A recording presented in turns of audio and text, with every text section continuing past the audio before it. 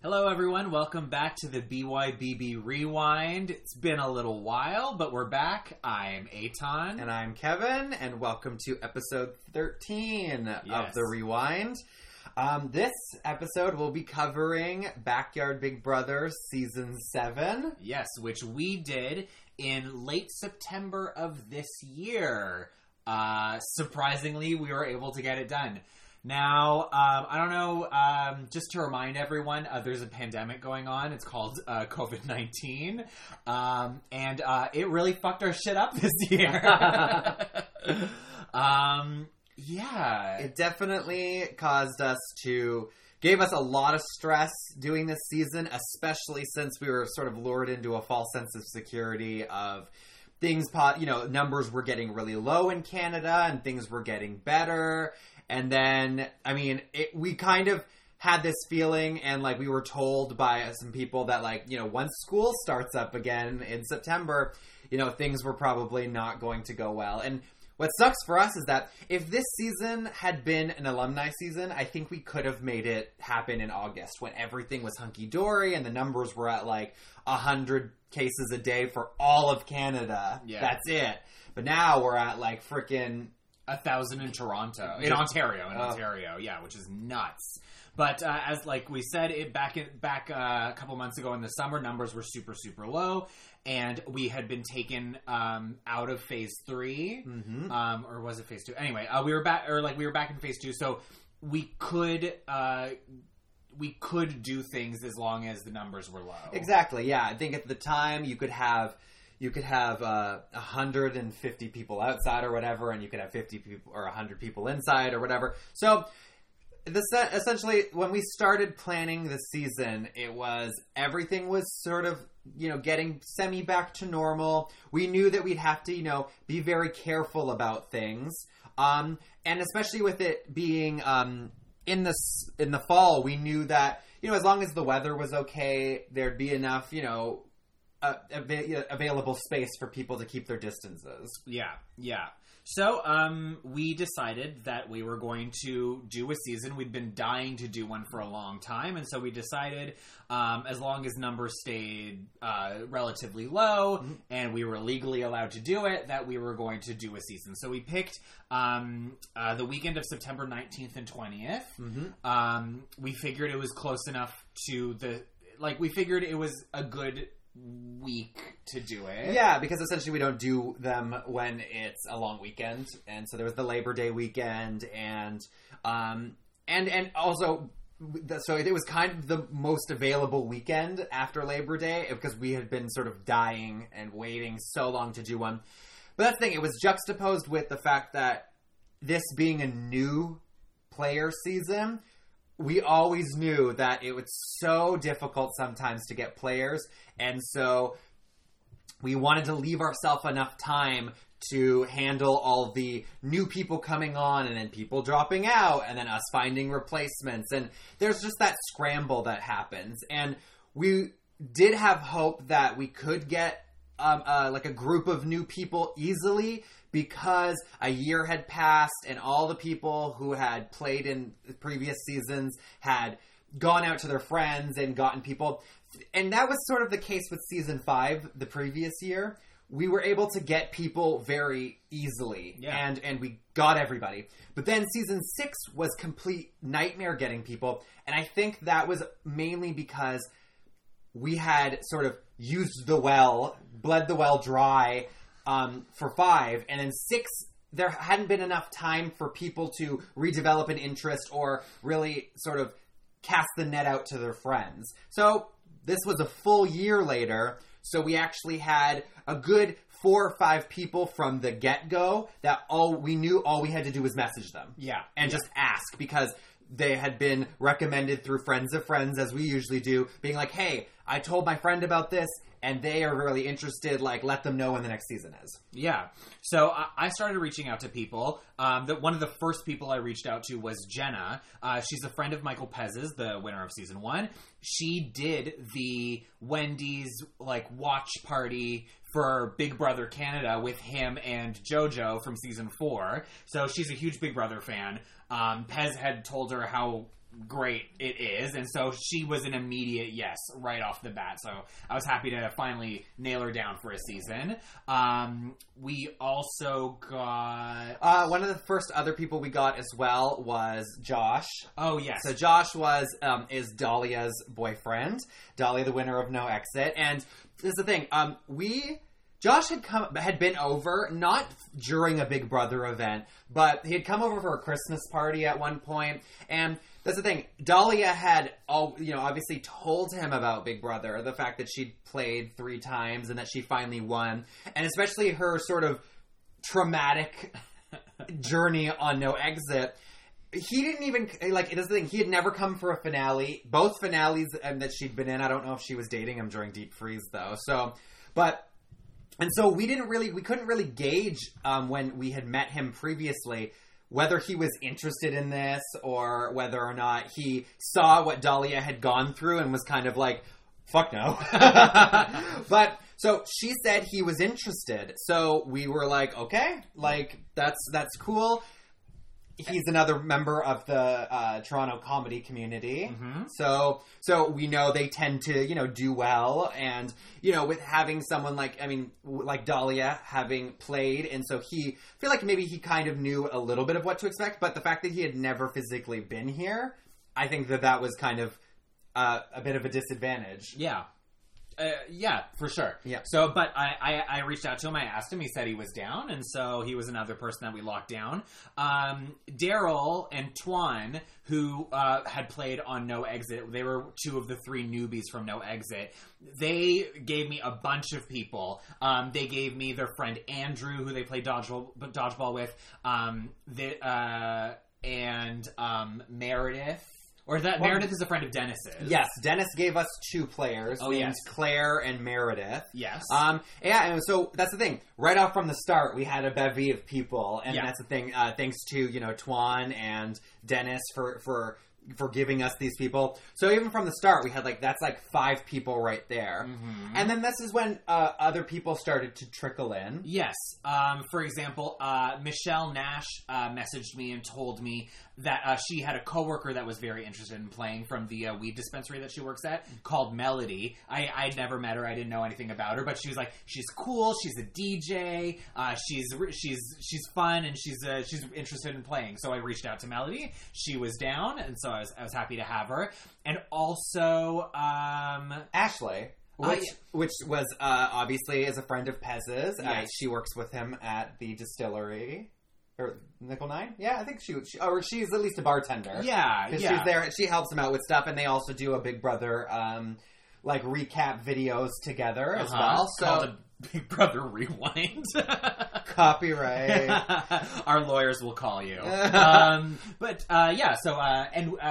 And Ashley is a super Big Brother fan. We knew this about her. Pez had told us that she'd also played. She'd played in Nick's Big Brother, so we knew that she was somebody that I feel like we never had to worry about dropping out because she had sort of gone through an experience before. Mm-hmm. So I think she understood, and also being friends with Pez, she understood how much work and that this is a thing, not a joke kind of thing. But that's to say, everyone that was on this season was very good at responding. Mm-hmm. It was very nice to have a bunch of people who, and maybe it was because of COVID, maybe because nobody had anything going on in their lives, everyone was very responsive over social media and was very honest about, asking questions and responding with pictures and their bandana colors, and it made casting a lot easier. A lot easier, especially because, with COVID, it was making things a lot harder and a lot more stressful. So the fact that the cast was so responsive and easy to get a hold of made things a lot easier. So I thank them for that. Mm-hmm. So our cast was pretty full at this point. And so at this point, we also had on the back burner 2 people. 2 people, yeah. Yes, we had Owen, who went to... I went to university with Owen and Michelle Nash. We were all in the theater program at U of T Mississauga. He was in the year below me, I think. But Michelle Nash messaged me, and she was like, I just saw Owen. I talked to him about Big Brother. He wants to do it, but he's super nervous about doing it. But I think I can talk him into playing. So I reached out to him, and he gave me I think I want to play, but give me some time to think about it. And I said, okay. But in my head, I secretly knew. It didn't seem like COVID was the reason that he was nervous about playing. It just seemed like he was nervous about playing. Yeah. So I was like, I think I can talk him into it, but I'll give him time. And then the other person was Noah, who was in the cast with me and Brianna, the winner of The Mole Season 2. We had all done a production of the Heidi Chronicles at Alumni Theater together earlier last year. And that's the thing. You couldn't really gauge whether Noah was interested or not, and it was kind of the thing where it was like, he had messaged you saying that he wanted to see what was going to happen with COVID. Yeah. And like, because we couldn't gauge his interest, and, you know, as the production got closer and closer to the day and numbers started to get actually worse and worse, we had kind of written Noah off. We were like, he's not going to do it. Yeah. At this point, we get sort of pessimistic at a certain point with people, and at that point it was a certain thing with Owen as well. We were like, oh, I don't think Owen's going to do it anyways. So we essentially were treating those two as if they weren't on the cast, and that we would just try to fill as many spots as possible, and if we ended up having a surplus of people, then we would deal with that bridge when it came, because we were not going to get stuck in the same position as season 6 and have there be less than 9 people, because, like, it just like looks unprofessional, and I feel like it's not as full of an experience when there's less people that you have to sort of, you know, navigate, because it is a social game. Yeah. So at this point, we were actually dealt some bad news as well. Yes. Because both Claire and Andrew both informed me with like a month to spare that they had to drop out for different reasons. It was disappointing. I was particularly excited for Claire. She just seemed like I follow her on Facebook now. She seems really funny, and hopefully we can get her playing soon, because I had high hopes for her. Yeah, and that was the difference this season. The people that ended up dropping out and not playing were all had legitimate reasons, and also were very adamant about playing in the future. There's times where we sort of get ghosted by people, and we get sort of the bullshit response of like, oh yeah, like maybe next time, but like these people are like, no, I really want to do it next time. So it'd be nice if it's like these people it ends up coming full circle and they do play on the next season, because then it's like, that makes casting even easier. Yeah. So Andrew and Claire dropped out, which then put us in a bit of a predicament, because we were stuck in this position of like, oh, we have like 6 locked down, and 6 or 7, and then that's the thing. And then there was Owen and Noah, and who we were like, tentative. Yeah. So we didn't want to get fucked over if Owen and Noah decided that they weren't going to play. Yeah. So we decided to do something that we had never done before, which was reach out to a Big Brother Canada Facebook group. Mm-hmm.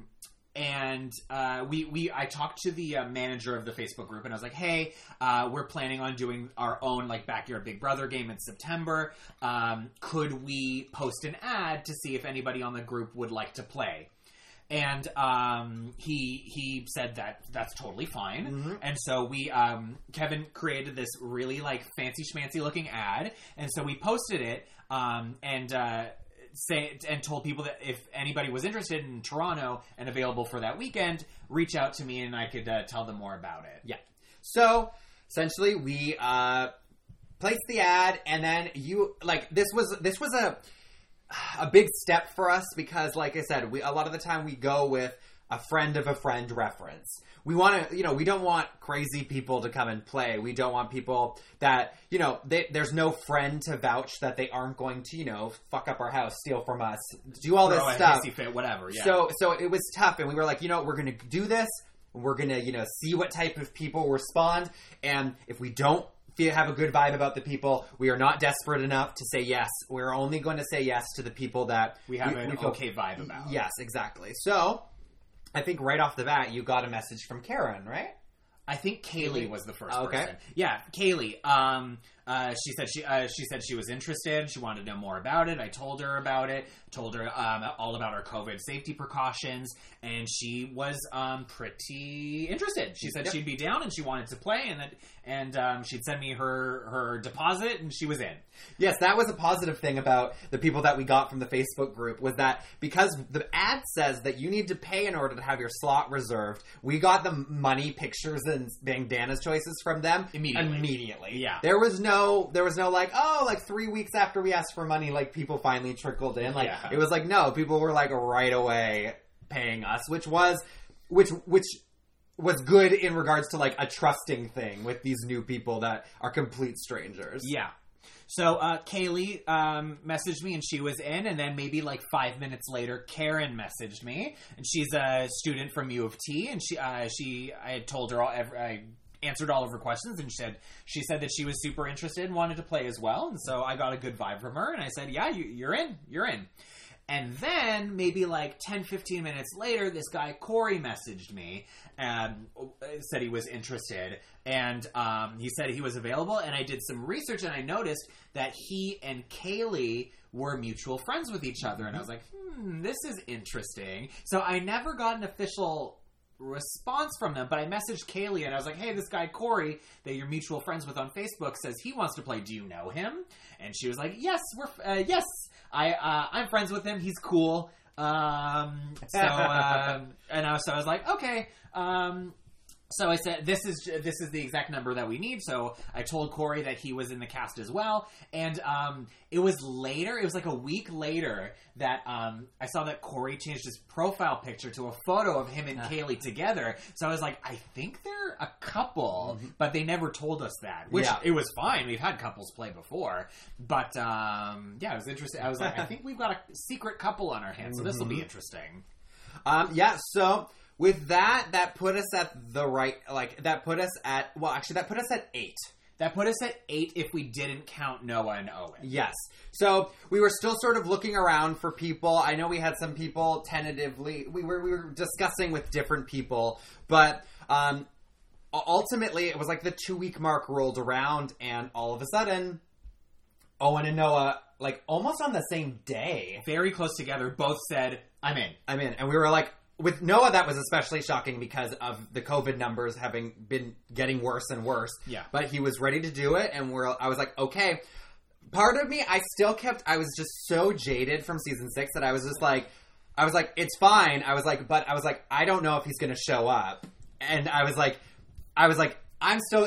still counting him as number 10 then. Yeah. And that's the thing, we only usually need 9 people. So the fact that we could possibly have a 10th person if Noah and Owen both show up was like, oh, that's very interesting. Yeah. So I went through the process of making sure that there was like a 10-person competition and a 9-person season. So that, because like some of the stuff on day 1 would be slightly different given the number of house guests that there were. So that's the thing. This is where in the last week, everything is at its highest stress point. You would expect us in the final week to be stressed because we do not have enough people, and people are jerking us around and dropping out, and just being so frustrated about the whole thing. This season could not have been more the opposite of that. Yes. It was legitimately, the entire cast was just radio silent and like, cool, see you on Saturday. And we were like, okay. And so that's what made the decision to go ahead with this season. It was really the thing that solidified that we were going to do it, because with the numbers going up and the weather possibly going back and forth, and we had, and it was just the entire week hearing through the grapevine that Doug Ford was going to announce a rollback in the restrictions and stuff like that. So we were nervous that if he brings it back down to like meetings of 5 people, we're fucked. We can't do it, period. And it will be at the last minute. And naturally, it was on the Thursday before. Doug Ford has his frickin' press conference and rolls everything back really severely to the point where you can only have 10 people inside and you can only have 25 people outside. So that immediately caused a problem because if there are 10 house guests and the 2 of us hosting, let alone the 4 or 5 people that wanted to come and watch the season, we can't have them inside. We can't have any of the competitions inside. And it also cannot rain or anything on the weekend. There was just so many things that were like, whoa, I don't know if we should do this. I don't know if we should do this. And we went through a period, even before that, on the Wednesday night and the Thursday, of us having a phone call and being like, what are we doing? Yeah. Like, I phoned Eitan from work after the press conference on Thursday, and I was sitting there on my lunch break, and we were like, we need to decide right now. Yeah. What, are we doing this? Can we make this all outside? And the lucky thing was that it was another factor in the fact that, like, we can do this was the cast. No one wavered on the cast. I double checked with everybody because Doug Ford did make it official about the number restrictions, and so I was like, and so I double checked with everyone in the cast, being like, hey, with the new announcement, we're gonna have to do 90% of the competition outside. So are you comfortable with that? Because it's going to be a little bit chilly. So are you comfortable with dressing warm? And we're basically going to have you inside one at a time for comps, or if you need to use the bathroom. Yeah, exactly. And everybody responded, even Noah and Owen being like, fine with me. I'm still down. I still want to play. Yeah. And we were like, okay. Yeah. So, and then that, along with the fact that the weekend was supposed to be, like, a little chilly, but only like 13 or 14, but blue skies and sunny. Which is good, because if there was an ounce of rain on any day, on day 1 or day 2, we'd be fucked. Completely fucked. Yeah, because there's no place to hide under. We have no, like, awning or anything like that. And we're not going to make them stand out in the rain for hours. No, not at all. So,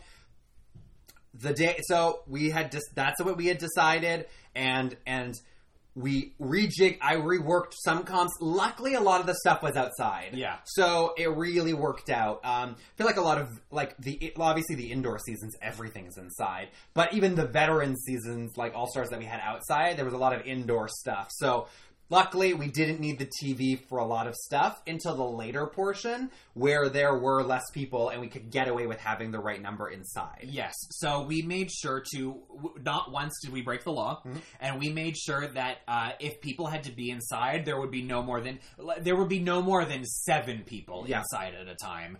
And we definitely had, and I think we only had about 13 or 14 people here in total outside at a time. Yeah. And as a result of the restrictions, we had to shortlist all the people that were coming to help or watch.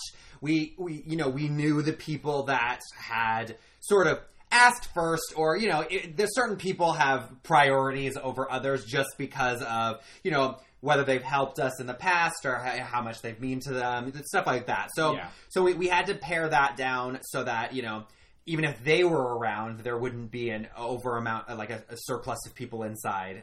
So all of that goes well.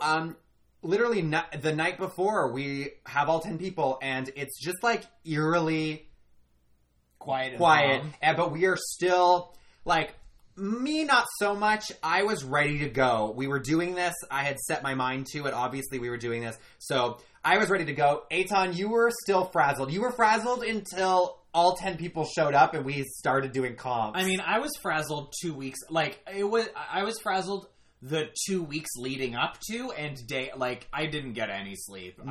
I was a mess. I was really a mess. But it's the morning of.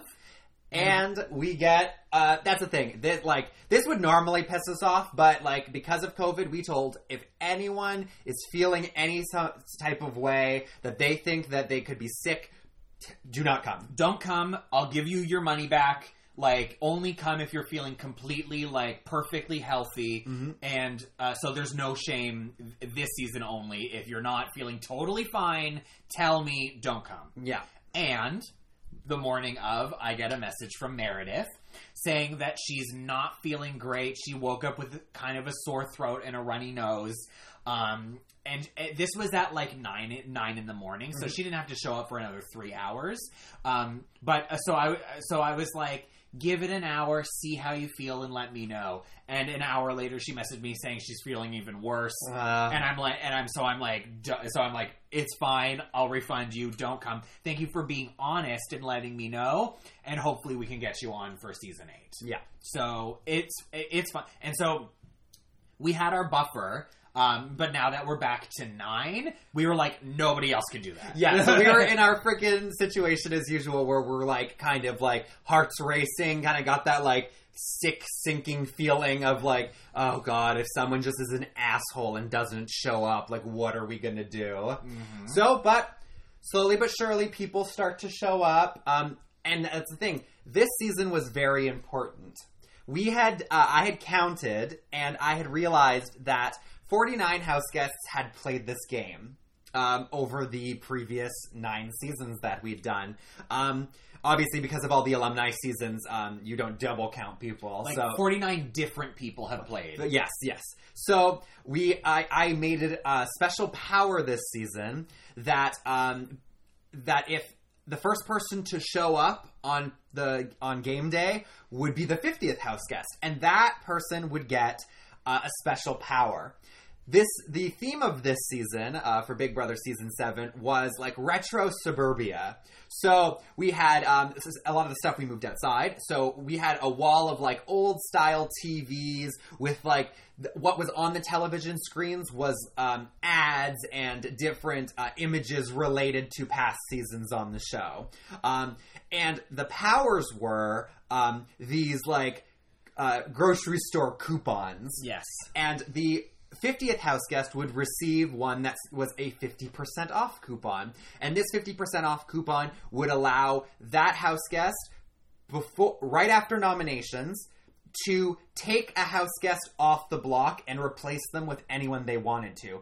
They can do this anonymously, but it had to happen after nominations, but before the power of veto. So that way, the head of household had the ability to win the power of veto and maybe try to fix their nominations back to the way they wanted it to be. Right. So we just put that on the chair, and we just waited and waited. And the first person to show up was Melody. Yep. Yeah, and I think, did she have pink hair? She did have pink hair, yeah. So I did. So she shows up, and I'm like, who? Because I'd never met her before. And the photo that she sent me, she was a blonde. And she is probably the skinniest person on the season. So because it was cool out, she had a hat on and a jacket. She just like looked like she was so bundled up. We were like, who are that? You? And she's like, it's me, Melody. And I was like, oh, hi. So I was happy that she showed up, and I pointed to the specific chair that had the power on it, and she read it, and she was like, oh shit, I just showed up and I already have a secret power. Awesome. So yeah, Melody showed up, and then people started to trickle in, and we'd set up a big circle of chairs that were all distant apart in the backyard. So people, and that's the thing, this season was a little bit of a change because, and I think someone commented on it later being like, oh, you should do nomination chairs. And I'm like, we normally do nomination chairs, but we didn't want you guys switching chairs all the time. Everything. So it was just like, in this season, it was kind of just like, you stayed in your seat no matter what, and people just had to remember who was nominated and this and that. So everyone starts to fill out their chairs. Luckily, like, the people that are a little on the late side message you. Yes. Yep. The two that told me that they were coming a little bit late were Owen and Ashley. Owen was, I think, finishing up some work nearby, and Ashley just had a subway ride from hell. And she was super worried because the people that have shown up last have been targeted before, and she knew that, and she definitely didn't want to be the last person and be targeted kind of for no reason. But she was the last person to show up. She only came maybe like 2 or 3 minutes after Owen. Yeah. So she was the last person to show up, but she really didn't make people wait. No, this was not a Jackie situation, like where everyone had to wait an hour. Everyone was actually quite prompt this season. Yeah. So everyone shows up, and we roll into it. We have the table with the keys outside. Everything has just been moved to outside. Yeah. We repurposed the basement as the HOH room, which no one really used, so it didn't really matter. And Everything else, we had hand sanitizer set up everywhere. We had masks, but nobody really even took a mask. Everyone brought their own. Yeah. So it was good, and everyone heard the rules. We made our spiel about, proper etiquette and all this other stuff, and, so that all went well. And then we pretty much just rolled right into the first HOH competition. Yeah. Yep. So, because it's a newbie season, 9 new players. So, we started with the first HOH competition that we always do. It's Raise Your Glass. So, everyone had to balance a plastic cup of water on their hand, on one hand outstretched straight in front of them. And the last person to have their cup still balanced on their hand would be the first HOH of the season. Now, as soon as we say go, it was like Carly and like Jacques and Matt. Like there was like not a second might not have even passed before a cup hit the ground. Yes, and immediately Noah's cup just boom immediately hit the ground. I don't know if it was on purpose. I don't know if he had bad balance, but that's what happened. Yeah. So Noah falls, and then it's like a trickle of people. There was actually a large period of time where nobody fell, and I was like, people are pretty good at this one. Mm-hmm. But slowly but surely, people start to drop, and it's like towards the end, it's like the last 4, like Josh, Karen, Jenna, Owen. Those are the people. And so then Josh drops, and then I believe Karen, and then it's Owen and Jenna who are actually surprised standing right next to each other. Mm-hmm. And this was a season. It was like there was no deals. Everyone was just like quiet.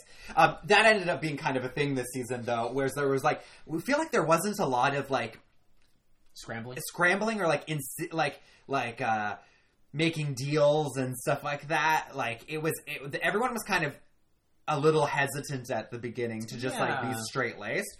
So comes down to Jenna and Owen, and Owen wins the first head of household competition. Mm-hmm. He seemed, he was, with Owen, it was very interesting. He seemed very happy to be there, a little overwhelmed by the experience. I think because he was putting a lot of pressure on himself to do well, maybe because Michelle Nash was hyping him up or something like that. But, he was, I think he kind of realized that he was the first HOH, and he was like, oh, crap, now what do I do?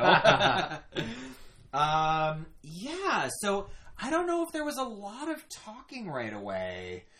One thing that I noticed right off the bat was some people were talking, but one person that literally sat on his chair the whole time and didn't talk to anybody was Josh. Mm-hmm.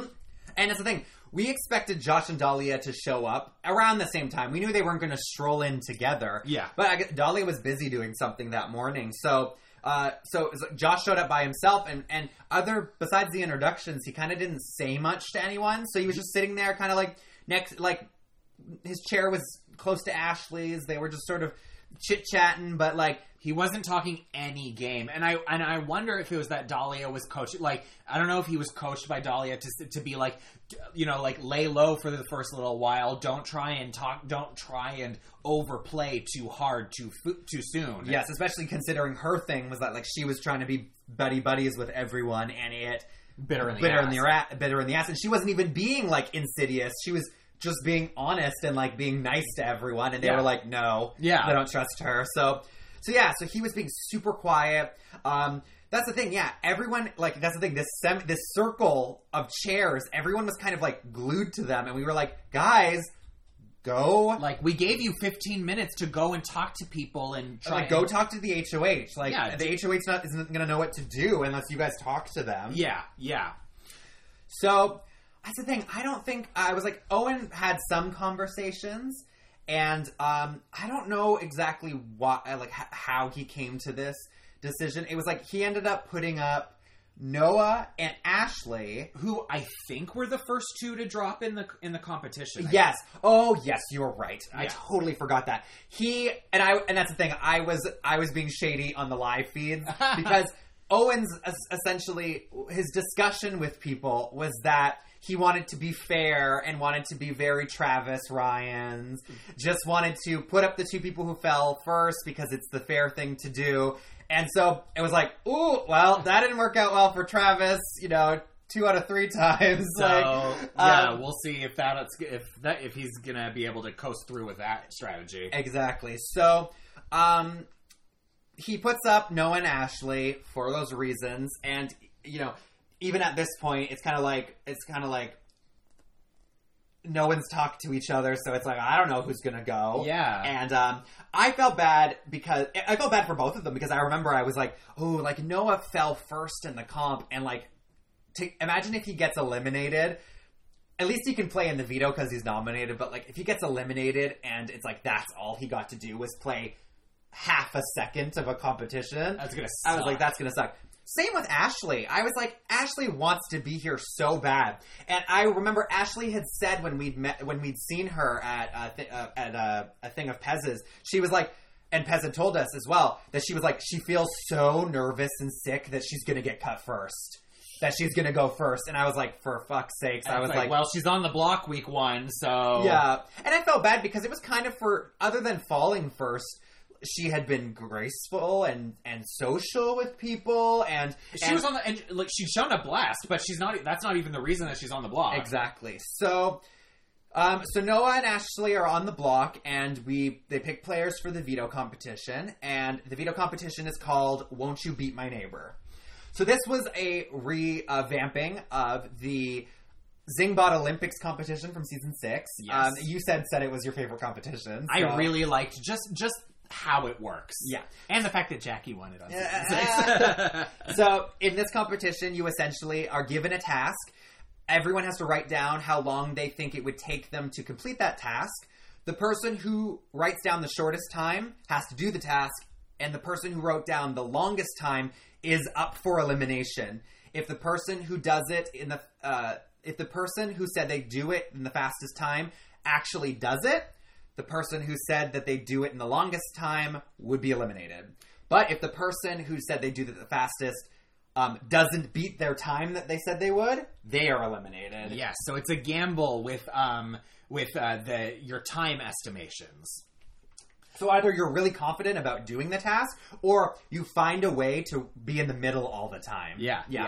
This one was funny because Jenna, more or less, was always in last. Like, she always estimated the longest amount of time. But this season, it was not like season 6. Everyone crashed and burned. When they had to do... Everyone that estimated the shortest amount of time and had to do the task, they failed. One after another, after another, after another. And some of them were pretty shocking because it was kind of like, oh, like, we were like, yeah, that time's fine. That time's fine. The first one, how Melody doing the puzzles, as soon as she was like, I can do it in 1 minute. 1 minute. And Eitan had practiced this one. It takes a good 2.5. Doing 6 puzzles that are 9 pieces each doesn't sound like a lot, but you have to remember, you have to separate all the pieces, and then you have to fucking struggle getting them into the slots. Yeah. When she put 1 minute, I was like, I think it took me 3.5. So I was like, girl's done. And yes, she barely got any headway in 1 minute. So she was out. Next one was Ashley. Oh. And this one, she had to transfer balls from this big bag at the end of the driveway and take the colored balls, separate them by color, and put them in the matching bucket. That was the color. And she was on, and it's the thing, she could transfer the balls however she wanted. She could shove some in her pocket. She at one point, I think she used her shirt to shove a bunch in. Yeah, maybe. So she was on her way to doing it, and it was just like fumbling with the balls at the very end, trying to get them the right color and the right thing. And I was taking the time, and it was killing me because she was on the block. She didn't want it. She wanted to take herself off the block, but it was literally 2 seconds. She took 2 seconds too long. Yeah. And so, like, she finished the task, and I'm like, I'm so sorry, you did it 2 seconds over. And she, but like, she was very like, I understand, like, okay, I understand. Yeah. But I was like, oh, I'm sorry. And then Corey had to shoot 3 arrows over the wooden gate. His first attempt at shooting the arrow, he broke the arrow. And I was like, I guess you're going to have to shoot one of these arrows twice then. Yeah, you're going to have to go and grab it. Like, that's your fault. Yeah, so it was kind of a mess from the start, and he failed his task. And he only ended up getting, I think, 1 over. Yeah, I think so. Yeah. So So Corey's out, and then... and then it's Noah with the dice. Noah with the dice was, I think, the second thing. Yeah, where this is all out of order, but no, with Noah, all failures anyway. Yeah, with Noah and the dice. So this one was especially random, but he had to guess how long it would take him to... We have these big foam dice, and you had to guess how long it would take you to roll... a 1, a 2, a 3, a 4, a 5, and a 6. Not in that order. Not in that order. You just needed one of each number. Yes, exactly. And so it was like the dice itself was super bouncy and super rolly, so it would take a lot more time for it to stop, and so you could roll again than he thought. And so it came down to he had one roll left. And I was like, all right, if you get a 5 with this roll, you'll complete the task. And it wasn't a 5, and so that was that. So, final round comes down to, once again, Owen and Jenna. Yeah. Same two as the HOH competition. So, Owen has successfully played the middle this whole competition, and Jenna has successfully avoided elimination by being in last. Every round. Yeah. So, final round is a revamp of the roll the marble through the maze. I made a brand new maze using the stucco clay from the old maze, and I found a nice, beautiful wooden board. So this one was I would say it's a bit easier than the previous maze because there's no holes that your marble can drop through, but it's a bit more visually confusing. A lot of people some people started going the wrong way, I think. It was a harder, more complicated maze, but just without the holes. Yeah. So Owen guesses the faster time and goes to roll the maze and actually successfully does it. Yep. And becomes like the 4th person ever to win Head of Household and the Power Veto in the same round. Yes. So, and Owen, I think that was another point that I was like, all right, Owen, you won the HOH and the veto this round. And he was like, what have I done? But I feel like this is finally where some people start to kick their games into high gear because... Someone's going home. Someone's going home, exactly. And so I think this is where we have a photo of this. This is where the fatal foursome becomes an alliance. Because so Noah decides to talk to Owen. I think they're the 2 gay guys on this season, and so they form a twosome alliance like that. I think they named the Gay Alliance, and I think they pulled in 2 girls that they trusted. They pulled in Melody and Jenna. Essentially, it was like a bunch of them were smoking in the alley, and it's the thing. I remember them walking, the 4 of them all sort of ventured down to the complete, that's the thing. It's like, if I was one of the people sitting in the backyard, I would have been like, okay, there's 4 people gone right now. If that's the thing, they were completely oblivious. So Owen, Noah, Melody, and Jenna all go into the driveway, and I think Jenna's kind of the one pushing it. She was kind of the thing. She was living for it, being it's round 1, but we should make big moves. It should be good to make big moves. And Owen was like, well, I was thinking about I could save Noah, and then we could put Josh up. And Jenna and Melody were like, yes, do that. That's such a big boss move. Do that. So it was at that point that it was okay. I think. With those people, and that's 3 votes. He'd have at least 3 votes to keep Ashley. So that's all good. At the same time as well, I think I don't know if Noah and Ashley had started their alliance yet, but it was people wanted essentially Ashley to stay. Yeah, that was kind of the thing. She really wanted to be there, and she just seemed fun to have around. Yeah. So I think nobody really wanted to target Ashley anyway. Yeah. That's the thing with Josh. It was he is a physical presence. He's really tall. He's in good shape. And so he could clearly be a physical threat down the road. It sucked because I was he didn't even play in the veto. He was one of the 3 people sitting out. So this was just a perfect opportunity to get out a potential really strong threat. So I don't blame them for wanting to do that at all. Yeah. So Owen uses the power veto on Noah, takes him off the block, and they replace him with Josh. Yep. So Josh and Ashley are on the block, and don't think there was much really going on between this and the eviction. I feel like Josh still wasn't really talking to people. No, I think he kind of knew the writing was on the wall. That's like, because like, why would you put him up as a replacement if they were going to keep him? Yeah. Kind of thing. So the eviction comes around and 6-0, Josh is evicted. And I was like, oh man, like Dahlia's, I don't know if Dahlia's gonna like freak out on him or like what's gonna happen, but whew, yeah, I did not see that coming at all. Yeah. So essentially Josh goes to like the front yard. I think he was evicted like 10 minutes before Dahlia showed up.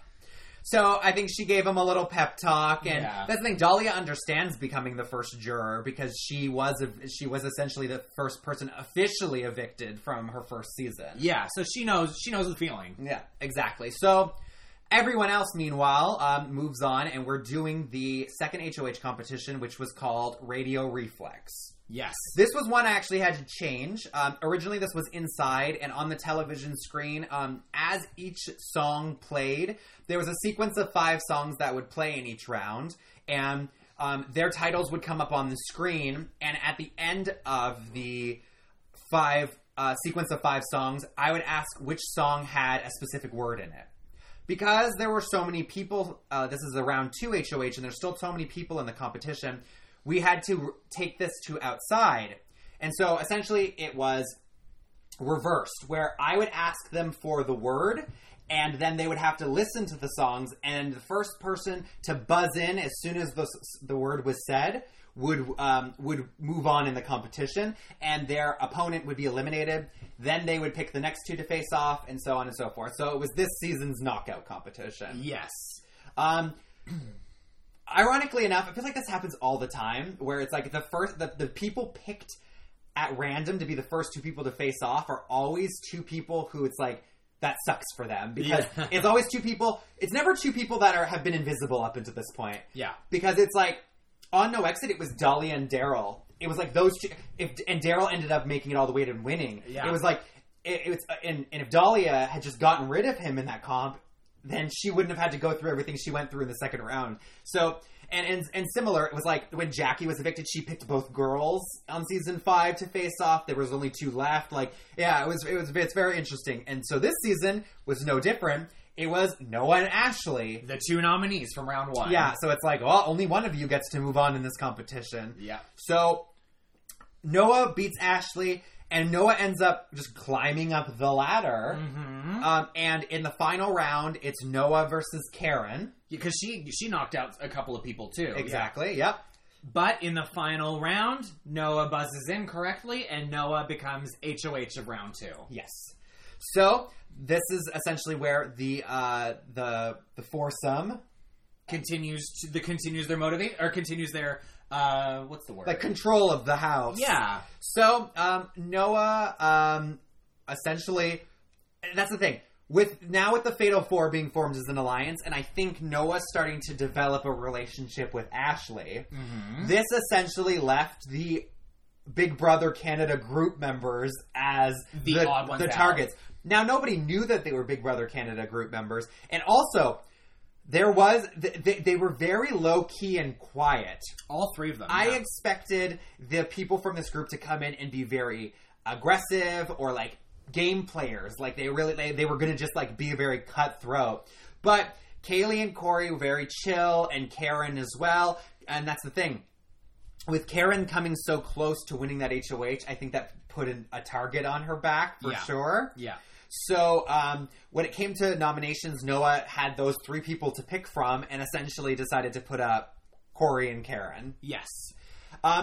We had heard at this point as well that like Jenna had been getting in Kaylee's ear and being like, I'm here for you. Like, I got your back. We're working together kind of thing. I think she might have been doing the same thing with Karen as well, because, which we'll get into in a bit. So Corey and Karen get nominated, and then we move into the veto competition. Yes. Burst Your Bubble. A staple, a super fun one that's visual, auditory. I don't know. It's just like, It's got everything, this competition. So yeah, this is the spelling competition. We hide Scrabble pieces in blown up balloons. Everyone gets a pin. You pop a balloon one at a time and collect the Scrabble pieces, put them in your bucket. Once all the balloons are popped and all the Scrabble pieces have been collected, we give everyone a minute to spell the longest word. Whoever has spelt the longest word correctly will win the power veto. And if there's a tie, we go to Scrabble points. Yes. So, everyone does well this season. Yes, nobody messed up. Yeah. And because we ordered some new Scrabble pieces from Amazon, there was even more letters to go around for people, which was nice. And I don't think we lost any in the backyard. We did a pretty good job at looking through all of them. So, in the end, Karen proves that she is a little bit of a threat. She wins the power veto with the word melting. A 7-letter word, which you said is a tie with Tom from season 4 as the longest word, yes, right? Yes. All right. So Karen wins the power veto. And so, I mean, this doesn't change a lot because Kaylee is obviously going to be the replacement unless something, the alliance falls apart immediately, but it was like obvious that wasn't going to happen. So with that, it was like, oh well, the couple short-lived their presence in this game together. So Corey and Kaylee, Karen comes off the block and Kaylee is the replacement nominee, and I think that's the thing. Corey is essentially the one that is in danger because Jenna has put her feelers into Kaylee, and with Melody working with Jenna, I think that there's a consensus that it's like they can work with Kaylee or manipulate her a bit better. Yeah. So, but again, when it came down to after the veto ceremony, and it was, and we gave everyone 15, 20 minutes to talk and to discuss and to vote, and for the nominees to talk to people. Nobody really did. There was a lot of kind of chilling out and sitting around and just shooting the shit, but not gameplay talking. We were like, guys, we gave you 20 minutes to go and do this. Yeah. So that was kind of the big criticism is a harsh word, but the thing that we noticed about day one was that the people on the outs, they could have definitely pushed a little bit harder to make more connections. Yes. And I think that's why the foursome, they were the ones that were doing that. So that's why they were really running away with the game on day one. Yes. So when it comes down to the vote, it is a 5-0, and Corey is evicted from the Big Brother house. Yes. So him and Kaylee reveal their relationship, I think, right away. Do they, or what? It's when she's eliminated. I think it's when she's eliminated. Oh, okay. So it's a couple more rounds. Yeah. And so Corey's out, and then we move into the next HOH competition. Yes. So this competition is called Pez Dispensers, and it's essentially the point scoring frisbee toss competition. This season, however, you can gain points and you can lose points depending on if you land on plus or minus squares. Yes. And also there are Pez point squares, which get you Crazy Monkey points. Yes. And those Crazy Monkey points, whoever has the most at the end of the competition win a prize pack from Crazy Monkey Vodka. Courtesy of Pez. Yes. And, our sponsorship this season. So, this was a really interesting one, and this was one where I think we started to learn, this is a very strange round, because this is where we started to learn, sort of deals that had been made with certain people. Yeah. Because the competition's going on, and in the early rounds, it's hard to say who's doing the best. It's close. It isn't until we get to, the 3/4 of the way done, and you reveal everyone's point tallies, that it's at this point, the competition is between Karen and Jenna. Yes. And in the final round, Karen gets a Crazy Monkey point. Not a real point, she gets a Crazy Monkey point. And Jenna gets 2 points, 2 actual points, and wins Head of Household. Yes. But Karen wins the prize package, the Crazy Monkey prize package for getting the most Crazy Monkey points. Yes. And so at this point, there is the Fatal 4 alliance, and then there's Kaylee and Karen. Karen's obviously a target at this point. They all wanted her out last week. She's proven that she's come in second at 2 HOH competitions, and she won the veto last week. Kaylee, however, is a tricky one, because Jenna could have put up Ashley, because Jenna's essentially telling Kaylee at this point that she has her back. Yeah. And then she nominates her with Karen. And it was something you asked her at the end of the season. You were like, you didn't think it was weird that she said she had your back and that she put you on the block? And she was like, no, I trusted her. And I was like, but that's the thing. During Jenna's speech, Jenna even says, "You bitches got too close." I'm nominating Karen and Kaylee because bitches got too close. And it was like, just that in itself, unless she had Kaylee believing that she was like, I'm going to make you look like we're enemies. And it was like, okay, I understand that. But yeah, it was just kind of like okay, shots fired. Like, you two should know where you're at. Where right you stand now. with her, yeah. Yeah. So, going into the third veto competition, it was Vetoland Vacations. So in this season, we weren't going to do the prize swap competition. Instead, we were going to do like the prize bidding and punishment bidding competition. Mm-hmm. So everyone's blindfolded, usually. In this one, we had kept their eyes open because they have to write down their totals. Yeah. So everyone gets their own bidding card, and on it are the names of different vacation packages, most of them being punishments. And you essentially had $100 to split between all of those prize packages, and you had to hope that the money that you put down was more than everyone else's so that you would get the prize pack and the points that went along with it. Yes. So, we had done this on season 5, and Shihang won, and she did a very, very good job. I think the final point score was she had 95 points to Amy's 70, and everyone else had like 20, 10, or in the negatives. Yeah. This season, the strategy between the people doing it didn't seem that strong. But what we learned afterwards was that, and what we've kind of deduced is that nobody felt like they were in danger. Literally, even the people on the block were like, they have my back. So I think that's why neither of the nominees.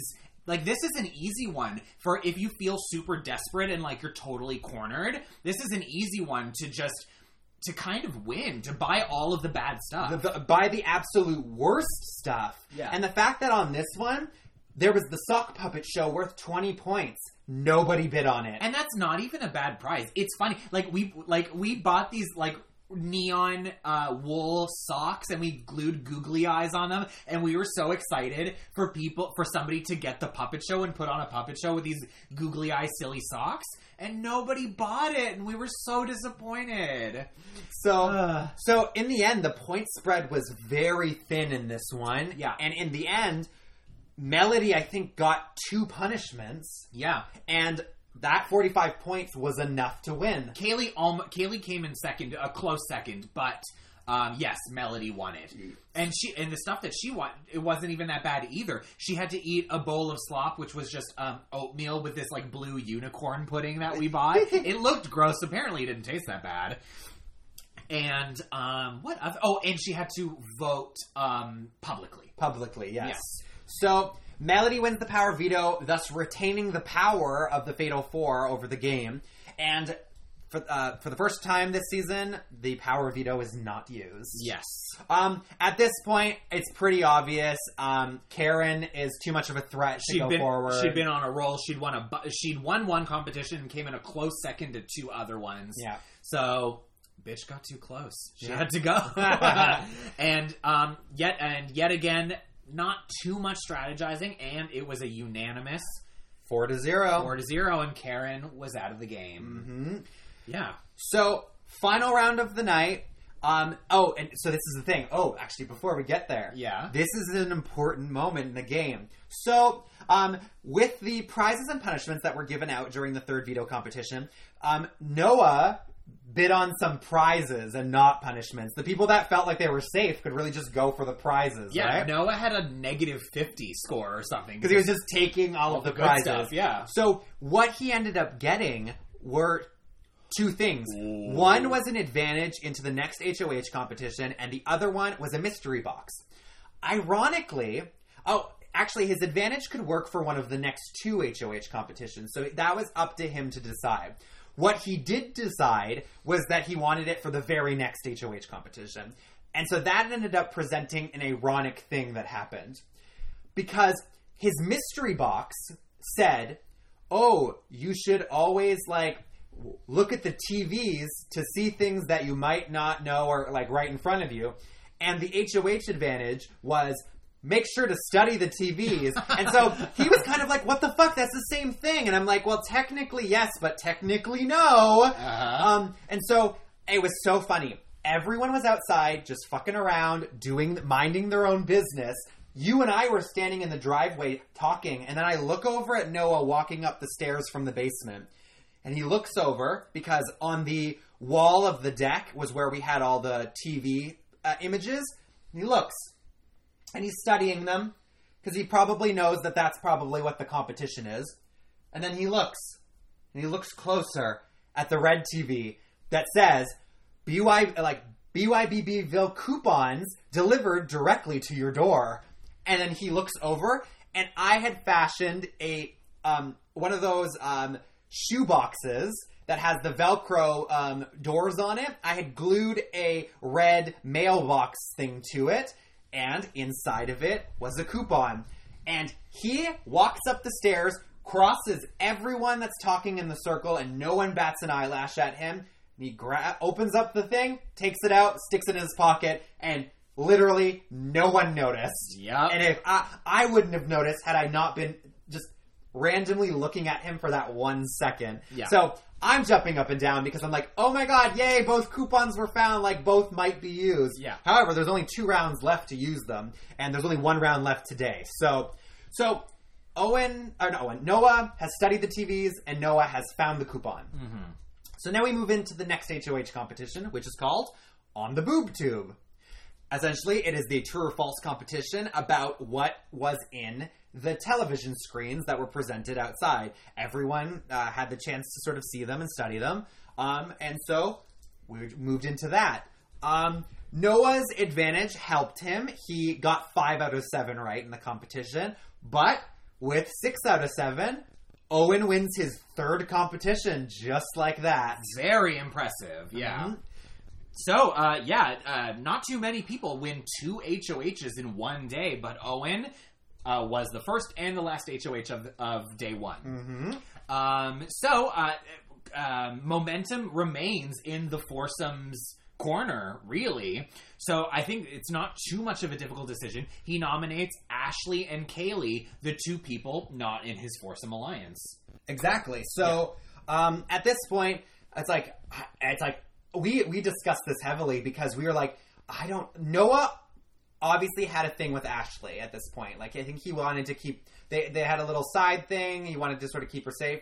But Jenna had been blowing smoke up Kaylee's ass this whole time. But, like, between the 2 of them, Kaylee just seemed like the safer bet to keep around. So it would have been very interesting had these nominations stuck. Mm-hmm. For the veto competition, though, it is called Now in Color. It's essentially a repurposing of the Color Decoders competition.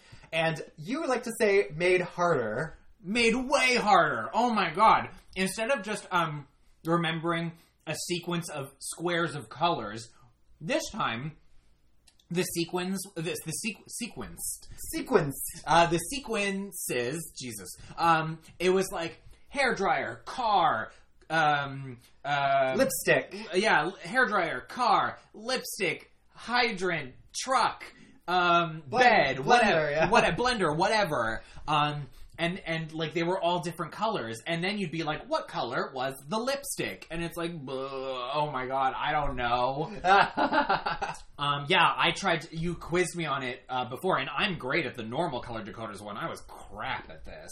So I was like, dude, like, if somebody gets a score of 3, it's going to be lucky. But anyway, we were like, you know what?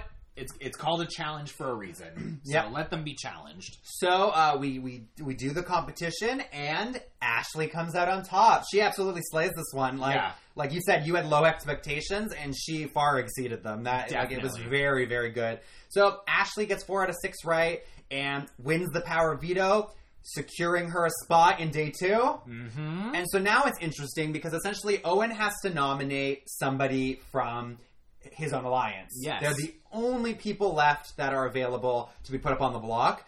And ultimately, he chooses Noah. Yes.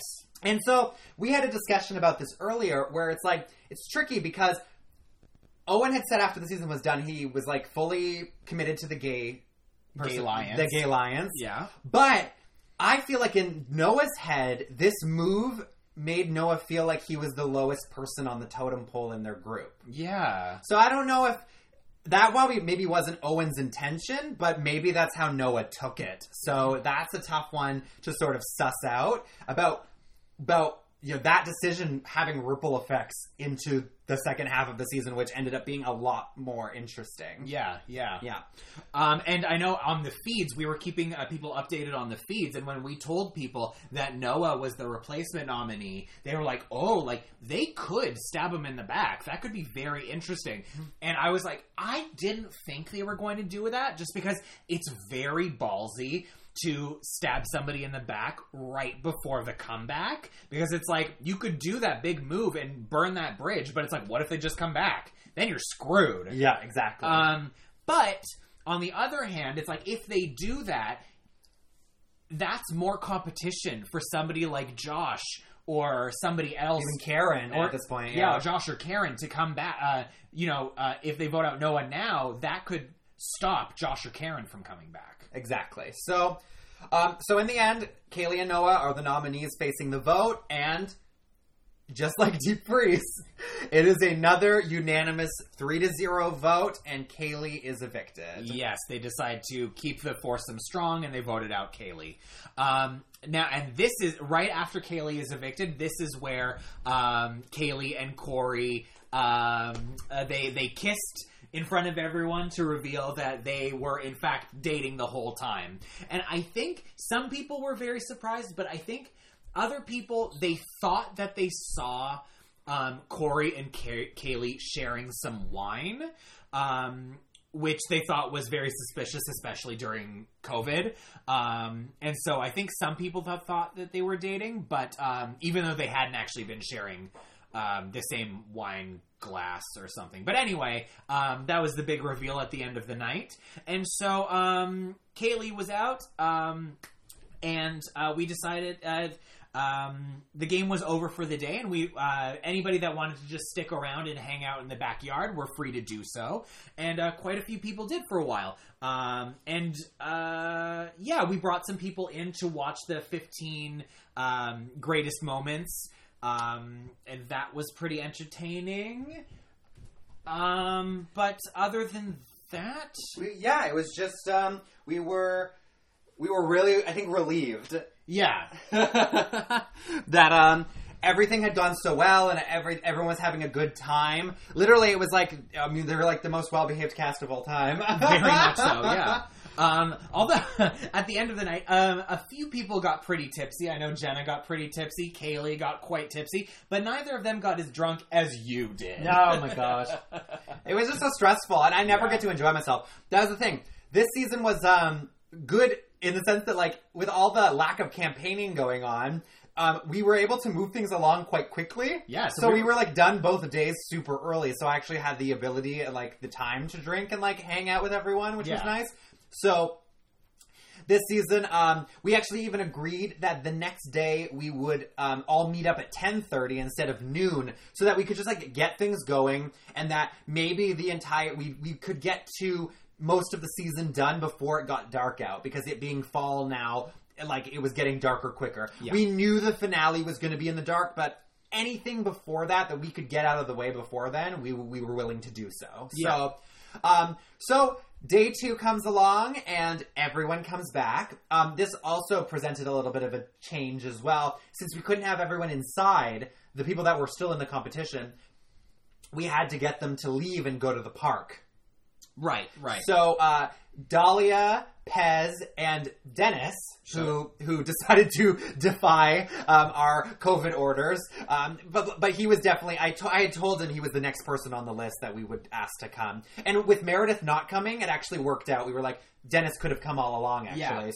So Dennis, Dahlia, and Michael took all of the players that were still in the game, those 5 players, to the park. And Eitan and I stayed with the 4 Battleback contestants, and we presented them with the Battleback competition. So this season, the Battleback was called Street to Salvation. And it was a combination of 2 previous Battlebacks that we kind of wanted to bring back.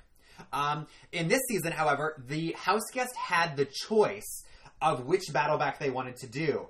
And they were told what both of them were in advance, and they had to figure out which one they thought they'd be better at, and which one would be more time effective, essentially. Yes.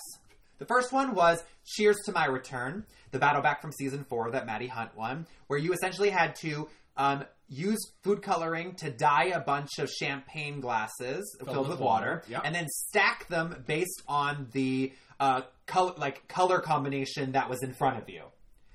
If your cups fell, you had to refill them, re-dye them, restack them. Yeah, essentially.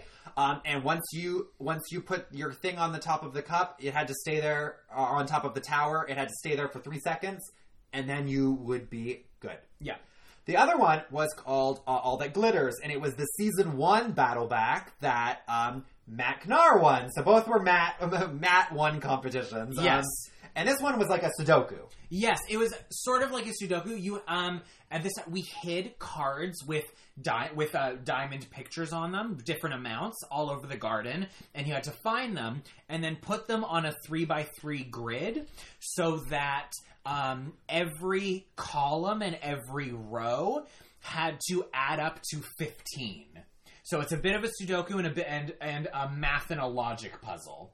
So you just had to figure out, are you better at math and logic, or are you better at hand-eye coordination? Exactly. So this was very interesting because normally with the Battleback, we can surmise like, oh, I think blah, blah, blah will be good at this. I think blah, blah will be good at this. But this time, we had no clue who was going to pick what. Yeah. And in my mind, the Sudoku would be less stressful. I might have picked the Sudoku but then again, I have seen people do the Champagne Tower, and I get so stressed out for them that's my bias. Right. Because I would never want to do that one ever in my life. And I'm the one that brags about like, oh, I did this one in 5 minutes when I planned it. Or I balanced all the eggs. I'm like, no, that fucking Champagne Tower, never. You're not touching it. It's a fuck no.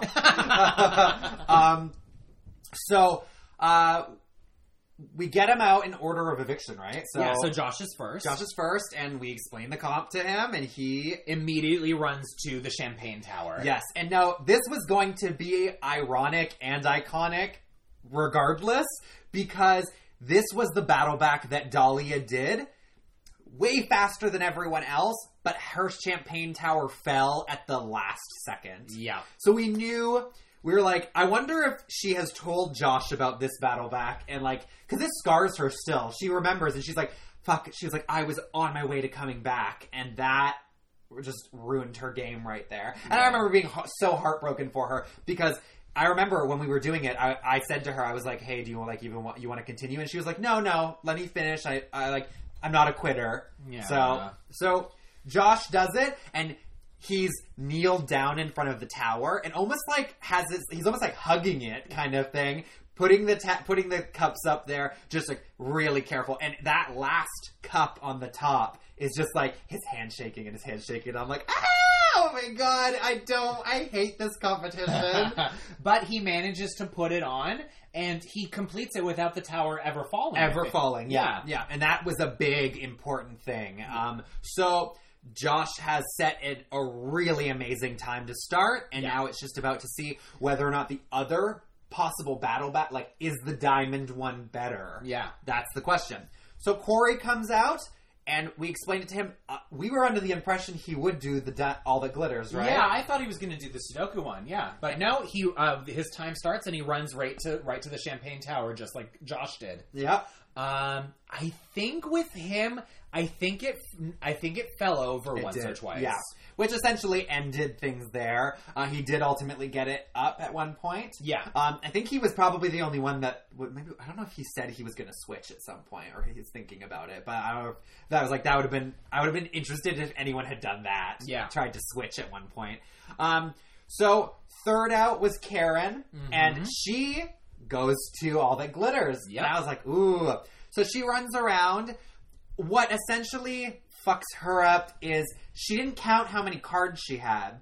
she got back to her thing and started arranging everything, and then realized that she had 7, because 2 are permanently there. Yeah. So she had only grabbed like 4 or something. And she was missing 1 or 2. Yeah.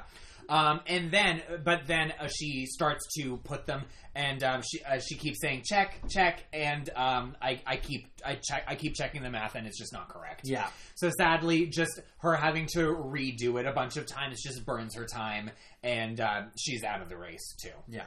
So then it all comes down to Kaylee, and so it was interesting to see like Karen, the other girl, picked the like not stacking one, so it'd be interesting to see what Kaylee was going to pick. And she immediately runs over to the tower as well and starts to do it. And I'd say that she was probably the least shaky. Yeah, hers was very still. And that's the thing. In the end, it's like I'd say that she stacked hers nice and methodically. But I was like, I feel like she didn't rush a lot at the beginning. Yeah. And so ultimately, I feel like that is what maybe cost her a bit of time, was that some franticness can be good, but also bad at a certain point. So it was very interesting to see how that played out. So in the end, I don't know, because we weren't at the park, obviously. We did, everyone, when they came back and I asked them, who do you think should come back? Who do you think is going to be back? They were all like, oh, I hope it's not Josh. And they were all like, oh, Karen, Karen's really good at stuff. They all were like, she's definitely one of the 2 that could come back. That was kind of thing. And so the people in the game, they were pretty, mum about saying too much. Because I think, they're always nervous for some reason. I feel like that it's going to spread around. Like all it takes is for someone to be like, this, blah, blah, blah. Jenna said she didn't want you back. I always think that people think that that's how it's going to play out. However, outside, talking to the jury, this always gets me. It's always worse with the jury. They are always so scared to explain what they're going to do if they go back into the competition. For some reason, and it doesn't make any sense because, one of you's coming back, and the other 3 aren't. So just tell them what you're going to do. You're like, I'm going to go back in there, and I'm going to go after blah, blah, blah. So the other 3 aren't allowed to tell that person, so just go with it. It's cool. And it's like, if you do manage to make it all the way to the end, that's 3 people that possibly have your back. So just, be up front, tell them what you want to do, and then, follow through with it, and they'll appreciate that. And that's the thing. That was the big difference this season. The jury was all very united. Very. Those 4 people, Josh, Kaylee, Corey, and Karen, were all like, they're an alliance. We need to go back in there and we need to break it up and cause a bunch of shit to happen so that it's not so easy for them. And we were like, damn. Good. Dang, do that. That's what you do. Yeah. And they're like, let's just hope that one of us makes it to the end. And I'm like, that has never happened on one of our Big Brothers. Have the first 4 people out been like, one of us needs to make it to the end. They're always like, yeah, it's probably this person or this person. There's never been a coalition in the jury. The ghosts are, united and have talked to each other. So it's very interesting. Mm-hmm. So, in the end, Josh returns to the game. Mm-hmm. Kaylee put up a very good fight. I think it was 13 seconds or something. Yeah. But, yes, Josh went from being the first one out to he's back in the game. Yes. And I know Dahlia was very, emotional and very happy to hear that. And that he managed to overcome the champagne tower that she couldn't. Exactly, yeah. Yes. So, Josh comes back into the game, and then we set up for the next HOH competition, which is Fill-Up Frenzy. Mm-hmm, yes. The old Fill-Up Frenzy. You have to run back and forth, fill up a Gatorade bottle that has a sponge in it with water. First person to be able to fish out their sponge, ding the bell, wins the HOH. Mm-hmm. Now, we had to change the layout a little bit just to space people out a little bit more because of COVID, so that we kind of arranged people around the table that was around the center, as opposed to having them run back and forth in a straight line. Yeah, and I think because of that, it made their run. They didn't have to run as far. Yes, in this version. So it was a little bit shorter than usual. Yeah. So we get ready, we get set, go. In our minds, we were like, "Oh, you had said Josh or Ashley probably going to win this one. Yeah, well, Owen was sitting out. I was like, Noah's tall, but Josh is super athletic. Ashley is too. So, and we said go, and they started filling. And Josh and Ashley had a pretty formidable lead above everybody else. Yeah, well, even Jenna, though. I remember you calling Jenna's name over and over again as you were telling everyone the leaderboard. Even Jenna was up there. You're right. Yeah, and so it's like all we hear are Josh, Jenna, Ashley, Josh, Jenna, Ashley, Josh, Jenna, Ashley, and then Noah hits the bell. And we were like, wait, what? And I look at his bottle compared to everybody else's, and it's not as full as everybody else's. But Noah is super tall and slender, and he has these long, slender fingers, and he just fished it out, just like that. And I checked the tapes because we told people that when you're going for your sponge, you can't tilt or angle the bottle. It has to stay totally flat on the table. And I checked the tapes, and he followed the rules totally. So, it was a fair and square win out of nowhere. Noah came from behind and won his second HOH. Yep. And so this is where things get a little interesting. And this is where we start to notice that the one-on-one talks and the campaigning has really begun. Yes. This is very reminiscent from Deep Freeze. Like the day 2 vibe really kicks in right away. Very much so. So we find Josh... Noah pulls Josh aside and goes, hey, I'm going to put you up, but, I want you to stay this week. We need to break up Jenna, Melody, and Owen, because if those three make it to the end together, they're going to win. And Noah's going to be the one that gets fucked over because of it. Yeah. So, Noah pulls in Ashley and essentially tells her the same thing, hey... We're going to try to keep Josh this week. I have a plan, right? So, essentially Noah's plan is to have, Josh on the block, but hopefully, Josh on the block with Owen, and hopefully Josh will win the power of veto.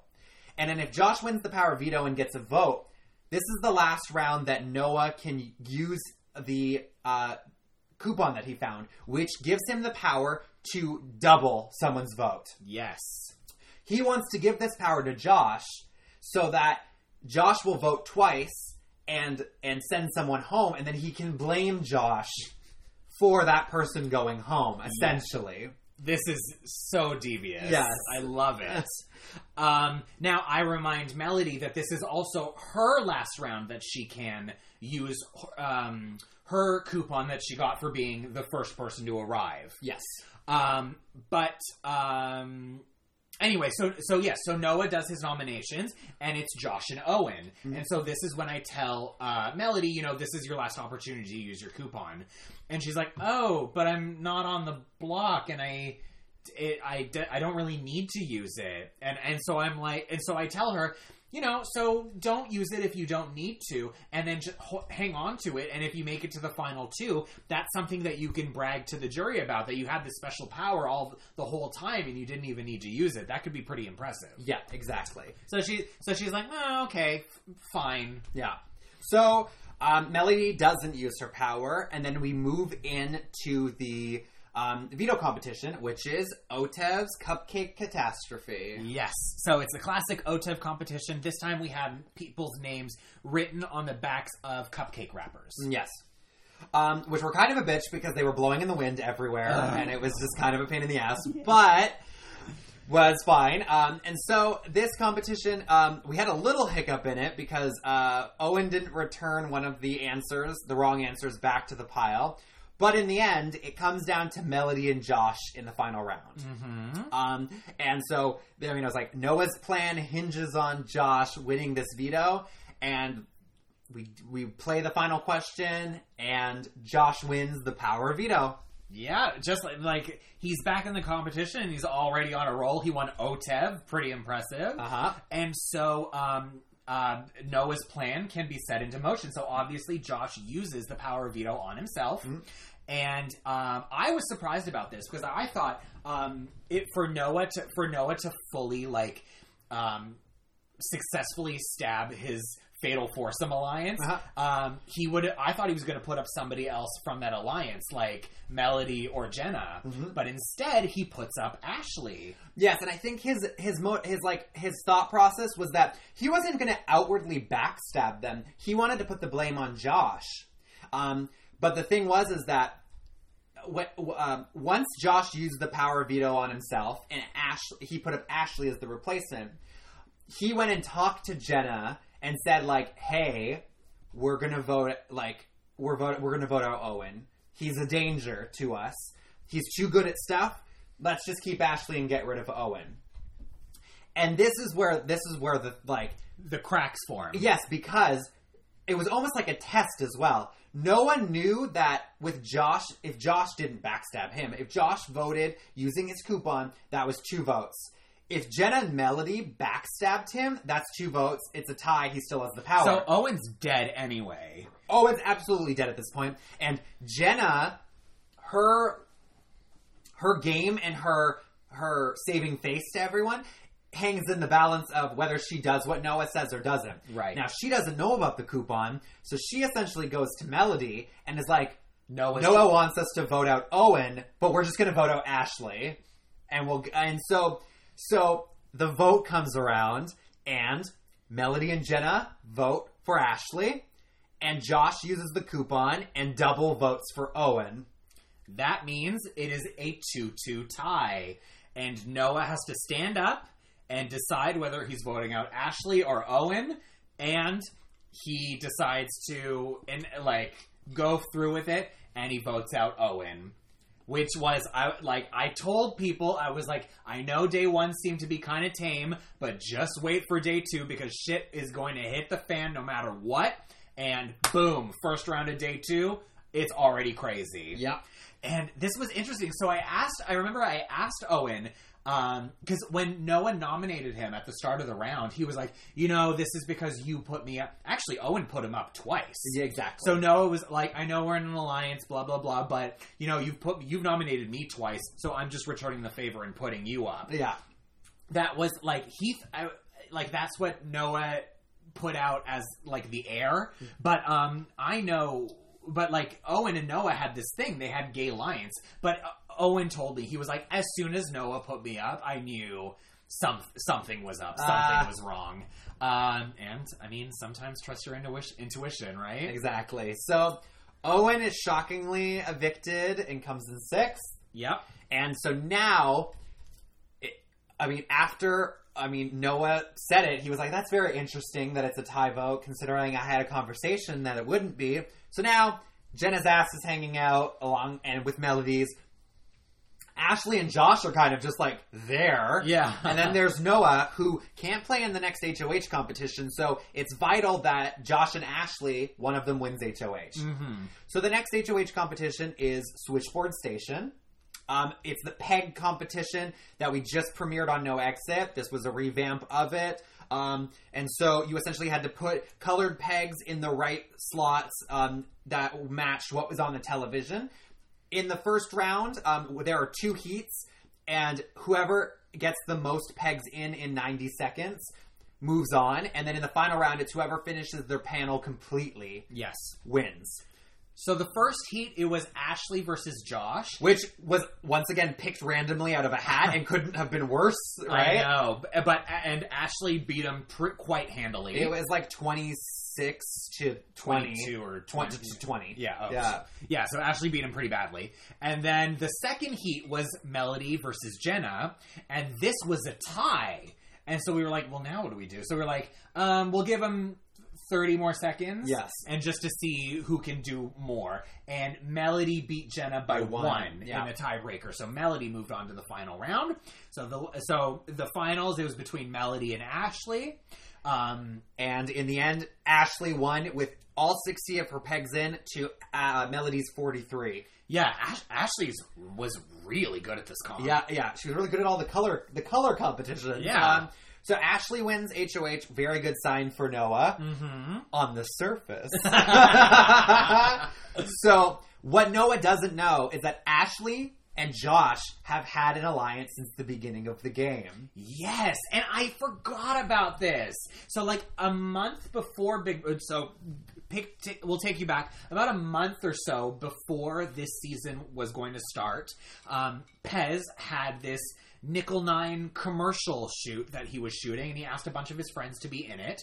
I was there, Kevin was there, a couple of alumni, Barb, and then Dahlia was there, so she brought Josh. Yes, and Dahlia and Josh was there, and Ashley was there, and we were like, oh, Ashley and Josh are going to be on season 7 together, and that's and that's the thing. So we had plenty of time to catch up and to talk, and Ashley and Josh introduced themselves to each other, but we did not tell, or they didn't tell each other. And one thing, and they didn't talk to each other outside of all of us having conversations about like TLC programs. Yeah, they didn't talk about Big Brother once together because Ashley was working the commercial event essentially, and then Josh was like with the rest of us as like we were just the extras. Yeah.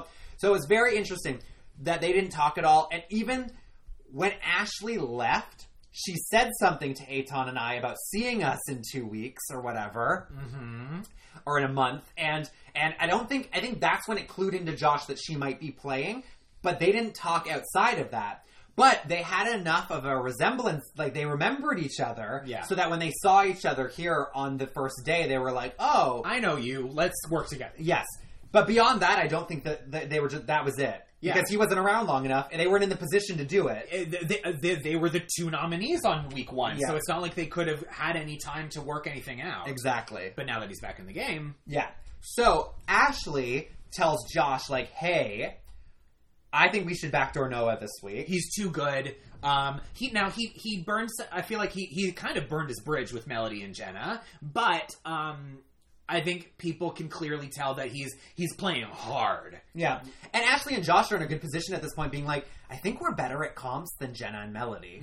I think we are. And so, as long as it's the two of us that we just keep winning stuff, we just, like, especially after this week, it doesn't even matter if Jenna or Melody wins the next HOH competition, as long as one of us wins the veto. Yeah. They were in that position. And at this point, it was kind of obvious that Melody wasn't great at mental comps, and Jenna also. Jenna was slightly better at mental comps. So Ashley puts up Jenna and Melody as the two people who tried to evict her the previous round. It was pretty obvious. Yeah. So then we move on to the veto competition, which is called Family Photo Finish. So there's all these face morphs of the house guests' heads on top of like old, retro, embarrassing family photos. And you have to figure out which placard goes with the house guests that are specifically in that family photo. But the answer can also be none of the above. So we go through this comp, and Josh is leading for the first part, and then Noah ties with him going into the last question. And in the last question, Noah gets it right, Josh gets it wrong, and Noah wins the power of veto. And nobody claps for him. And he notices this, and it's kind of like, that's a little weird. And that's the thing. He didn't even think about this, and I had to tell him after the season was done. He goes, it's weird no one clapped for me after when I won that veto. And I was like, yeah, because they were trying to backdoor you. Yeah, the plan was to backdoor you that round, and you winning the veto stopped that from happening. Oh man, that would have been crazy. Yeah, it would have been like, to have Owen and Noah go back-to-back would have been crazy. So, Noah wins the power of veto, and he essentially could get rid of Josh at this point if he used it, but he has burned the bridge with Jenna and Melody to, I don't think it's repairable at this point. Yeah. So, why use it? He doesn't use the veto, and Jenna and Melody stay on the block. They essentially, I think, decide to get rid of Jenna because she is better at comps. I think so, and also, well, when Noah came in to vote... He was like, I remember this. He was like, I never thought in a million years, or at the start of this game, that I would ever be saying this, but you lied to me last round, and for that reason, I'm voting to evict Jenna. And I was like, ooh. And also, you said that you thought that Jenna was more liked by the jury as well, yes, right? I know she definitely, liked as in, like, they praised her game. They praised her, yeah. I think, I know Kate, well, the night before when Kaylee was pretty trashed, she was, I kept having to stop her from talking game with Jenna, who was still in the game. And because Kaylee was like, Jenna, like, I think you're doing such a good job. Like, I'm gonna vote for you. And I was like, hey, stop talking game. Get out of here. So I felt like a lot of the jury really liked Jenna's game, and she definitely had a shot at winning. So I think they wanted to nip that in the bud. Yeah. So Jenna is voted out 2-0. Noah and Josh are the deciding votes. Mm-hmm. And then we move on to the final four HOH, which is before or after. Mm-hmm. Obviously, a series of questions about events that have happened in the house, and you get a point for each correct answer you give. This one was one that showed that it was weird. I always say that it's funny that when people are bad at before or after, but are good at the final veto, or vice versa. Josh ended up being one that was horrible, but he was also gone half of the game, so... But it's weird because he won OTEV. Like, he knew facts about the game, but just with the whole before or after... I know, they were very hard questions, I'll give him that. True. But it was not Josh's game to win. Yeah, so Josh gets, 2 out of 7.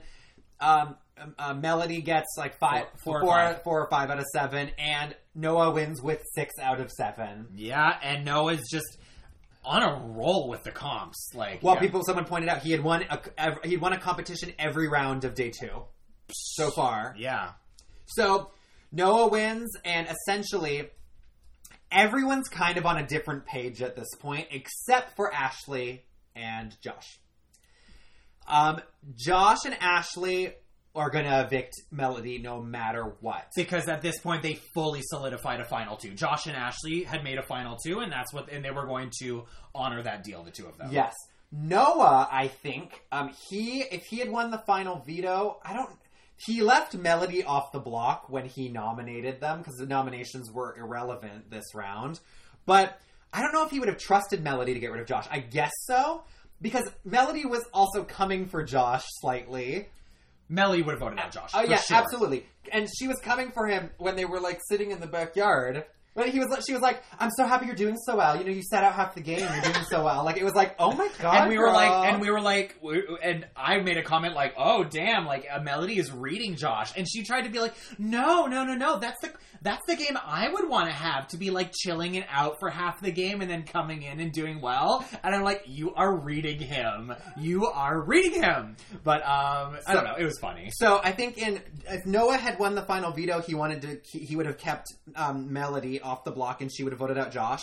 And if that's essentially, and if Melody, I guess, was the same way, but Noah telling her this, she probably would have taken it with a grain of salt, because she really couldn't, because Noah's a big fat liar. Yeah, essentially at this point. So the final power veto competition comes around, and it is the veto vault. Yes, a classic. I love it. It's so we have a box that you need to unlock, and a bunch of facts about the game, and cards with everybody's names on them, and you have to put the names of the people sandwiched in between the 2 facts that apply to them. Exactly. So, we get everyone to come in one at a time to do it, and Josh goes first, I believe. First, yeah. And slays it. Yeah. Ends up with the fastest time, faster than any previous season, even season 1, which held the record prior to this. Wow. So Josh completely slays it, and then Melody and Ashley come in and really struggle with it. We essentially kind of really helped them towards the end. Well, once they were guaranteed to have not won it, we kind of started to help them. Around the 8.5 minute mark, I start to be like, does this make sense? Does that make sense? And so I kind of, just so that they don't get a do not finish on their record, I guide them into finishing. Fair. Noah comes in last and essentially states that he wants to throw it. Yeah. And it's funny, because he does want Josh gone, but I guess he just didn't want to get any more blood on his hands. I've been there. Yeah. And so Naturally, though, once the competition starts and he starts to do it, he can't help himself. I've been there. And yeah, so he comes in stating that he wants to throw it. He doesn't want to win this. He doesn't want to call any more shots for this round. But yeah, the time starts and he's doing really well. And I'm like, you might just win this by accident. Like, so, in the end, Josh wins the final power of veto with like a time of like 2:11. That's crazy. Amazing. Yeah. Or not 2:11. I feel like it's even lower than that. Even lower? You know what? I want to see. Let me just check my little records here. Josh wins it 2:27. So, yes. So that's the fastest time. I believe 2:34 was the previous record. And so, with that, Melody's fate is sealed, and he keeps Ashley and votes Melody out of the game. Melody did do a good job at trying to plead and say that, like, the jury didn't like her. At least that's the angle she was sort of trucking. But I don't think Josh could have trusted her taking him to the end, even with Noah there as, like, probably the person that was like had the biggest target on their back. But yeah, like he made the right call because Melody was not going to take him to final 2 and Ashley was. So exactly. So that leaves us with 3. Ashley, Josh, and Noah are the final 3 this season. Ironically, the 3 people who all touched the block week 1. That's crazy. That is crazy. So like this is one of the most unpredictable seasons. Well, day 2 is one of the most unpredictable day 2s of all time. I think exactly. So, I take the ghosts, and Pez, Dahlia, and Dennis join us. I take everyone to the park to talk about the game. We do the round table. You give me the list of questions for the jury's final words. And it's a very interesting. It's a very interesting talk with the jury because, in my mind, Noah's game really blew me away. He was just like, it was a little bit like it went from shifty to like downright, like outright, just like evil mastermind kind of. But like he stood by it, and I really like I respect that. He was winning a crap ton of competitions, and he was really calling the shots, and he wasn't afraid to make big moves. But it was very interesting. A lot of the jury were being very kind of like, bitter. I don't know about bitter, but they were kind of like, Noah like really like not crossed some lines, but like rubbed some people the wrong way with just how kind of like aggressive and shady and kind of a little mistrustful he was. And so Melody was kind of the most outspoken with her opinion that it might not, like, he didn't have to be that way.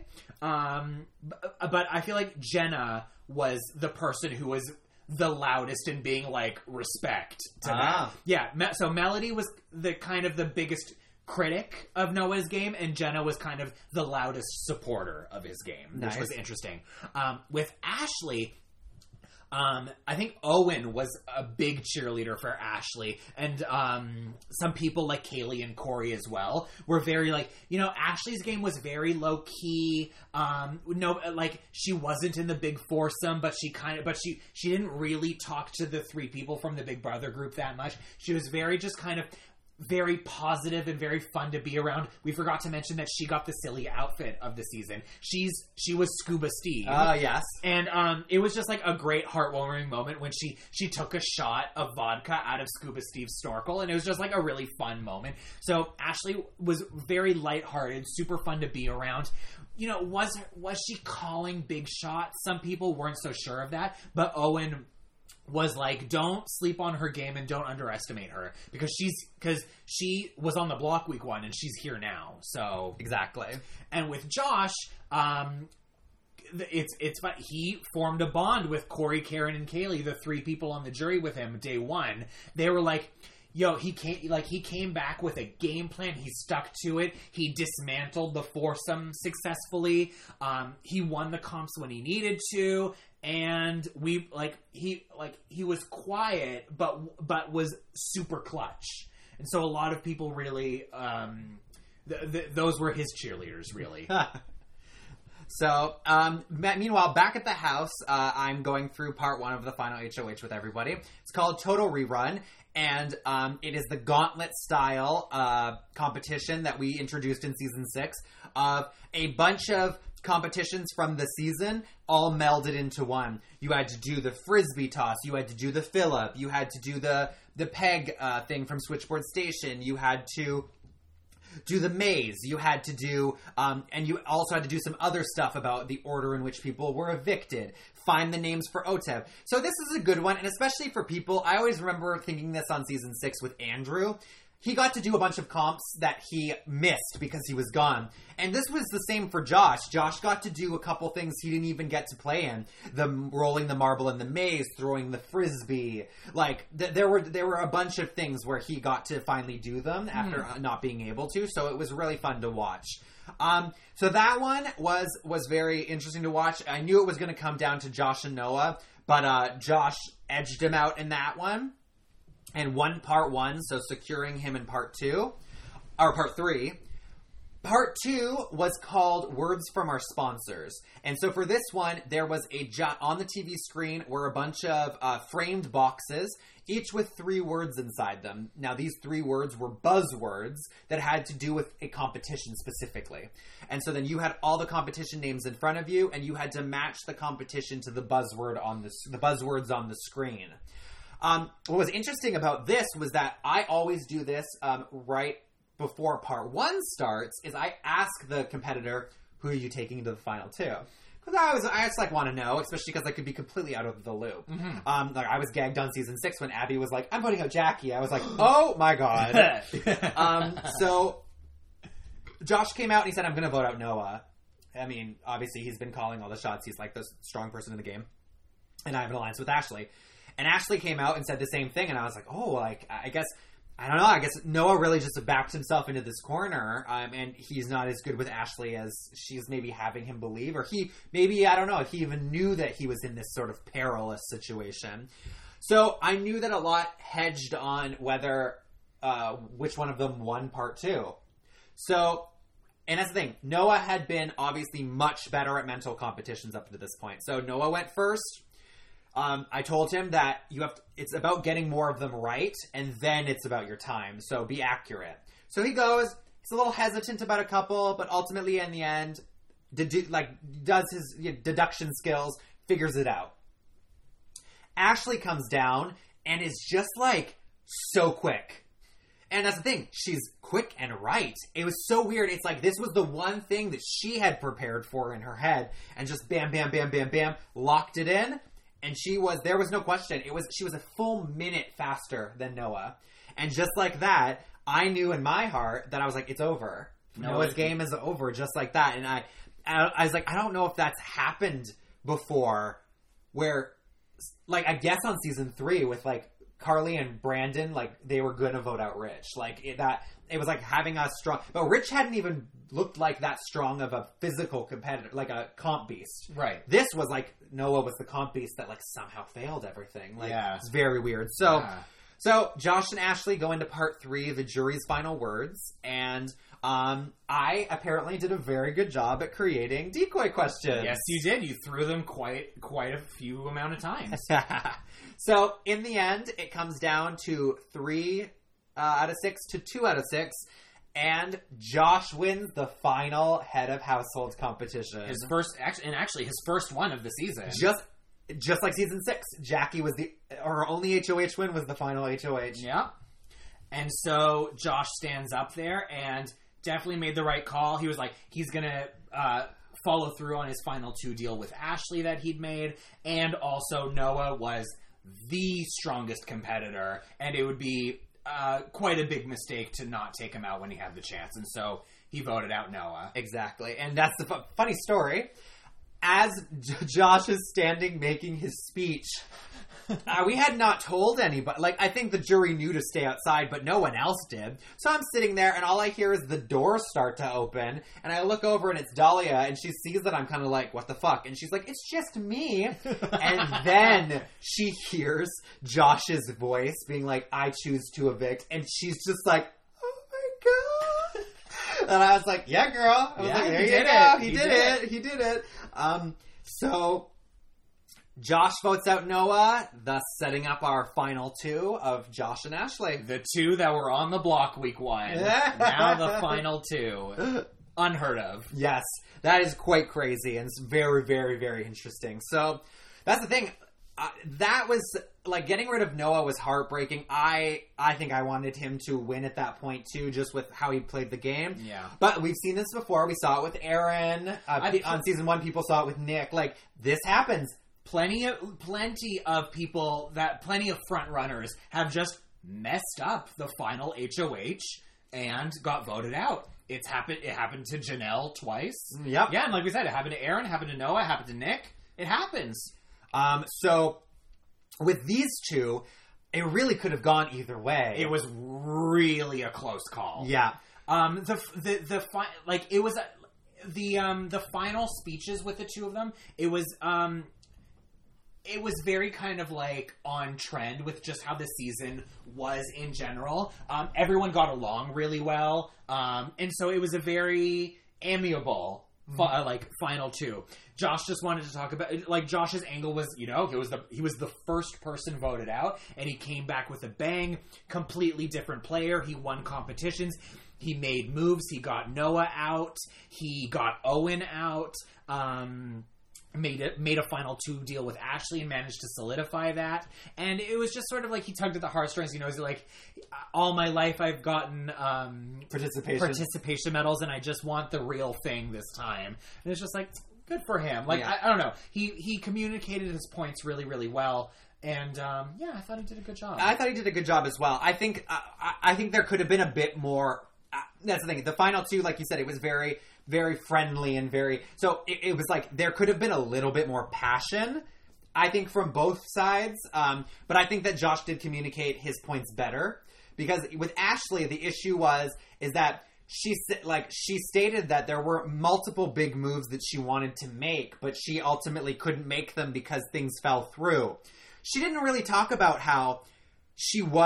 if Noah had stayed on the block week 1, she probably would have been the person that was evicted. And then from there, she managed to blend in and not make herself the target for the next couple rounds. And then when she was on the block, she did win the veto. And then when Noah voted out Owen, she won the next HOH to secure that safety. So there were things that she could have talked about. But she just kind of said that, like, I didn't really... I couldn't make any of my big moves. And then that was it. And it was like, no, like... We always say, like, you have to just, without putting the other person down, you have to spin your journey into something that people want to hear and can really, like, I get behind. Like, you just got to paint a pretty picture of your journey on the show. Yeah. And that's the thing. It can be with anyone. A lot of people, it's when like on Deep Freeze, when I was upstairs and I was listening to everyone be like, oh, if Clover makes the final, she's going to have such a good journey to talk about. When on paper, it was like, but she's been nominated every week. How's that a journey? It's like, that's a great journey. If you spin that the right way, being like, I was on the block every week and you never thought about voting me out. Yeah. So, like, you can have the most unimpressive journey, but, like, you can just spin it. Spin it. Yeah. And so, in that, like, that was... I was thinking about... This was one of the few seasons that I actually didn't get a vote because everybody was still there at the end of day 2. But I was trying to think about what if I were a juror, how I would have voted. And I think I personally would have leaned towards voting for Josh. And just... I remember Karen specifically... Karen's question was specifically for Ashley, and it was, what big move... Like, you were this great social person... You made us laugh. We loved having you around. But what big moves did you make in this game strategically? And Ashley's answer was literally, I didn't make that many big moves. And it was more of like a slow and steady journey kind of thing. But the words that came out of her mouth were, I didn't make any big moves. And that would have lost me as a juror. So, but I don't want to shit on Ashley because, like, she did a great job. And it was too close to call. Exactly. And so that's the thing. When it came down to the vote, and I remember being in the kitchen, Corey came down, Kaylee came down, Karen came down, they all voted. Owen came down, and Owen struggled. He sat there for a couple seconds, like 30 seconds, and was like, I'm not sure who I'm voting for. He sat there with the pen in his hand and just thought and thought and thought. So that was a real toss-up for him. And then then the others voted, and I knew that there was a good chance that everyone in the early half had voted for Josh, but that the end half had probably voted for Ashley. And so I thought, if it ends, I always think that if the vote is going to end early, I would rather it end with the people that were there the longest. So that's when I decided to start doing the reverse order thing, Right. which we started in 6 and have carried forward. So Noah voted for Ashley, which he said because he couldn't vote for somebody who had missed half the game. Mm-hmm. Melody had voted for Ashley. I think kind of for the same reason. Also, she wanted a girl to win. She wanted a girl to win? Yeah. Jenna voted for Josh. And I was pretty shocked. Yeah, that was kind of the shock vote of the season. And it was because we'd asked her afterwards. She said, I knew I was going to vote for Josh if he made it to the end because day one, round 1, I said, that's the guy that's going to win this game if we don't get him out. And then he came back and did it. So Fair. yeah. And then Owen decided ultimately to vote for Ashley, which is surprising given him having struggles around it. But you had said at the park he was a big advocate for her, so yes. That makes sense that he ultimately chose her. So Kaylee then voted for Josh, Karen, Josh. So after a tie vote, came down to Corey, and Josh's relationship with those first few jury members ultimately paid off, and Corey voted for Josh. So by a vote of 4-3, Josh was the winner of season 7 of Backyard Big Brother. That was crazy. From first voted out to winner of the season. And it's crazy because Dahlia and that's when they revealed that Dahlia, who'd been there the whole time watching the whole season and was the reigning champ, was Josh's girlfriend the whole time, which was pretty crazy. And I know Dahlia was super proud of him. And that's the thing. Dahlia, on her first season, was voted out first, and then later became a winner. And Josh did all of that in one season. It was pretty funny. Yeah, you always say that. He experienced so many things that she did. Yeah, like they both did the tower competition. They've both won an OTEV competition. Mm-hmm. They were both there a week that a weird power disrupted the game. It's so many things. They both won the final veto competition on the season that they won. Yeah. They both won the final HOH on the season one. It was very weird that how similar of a journey they had. Yeah.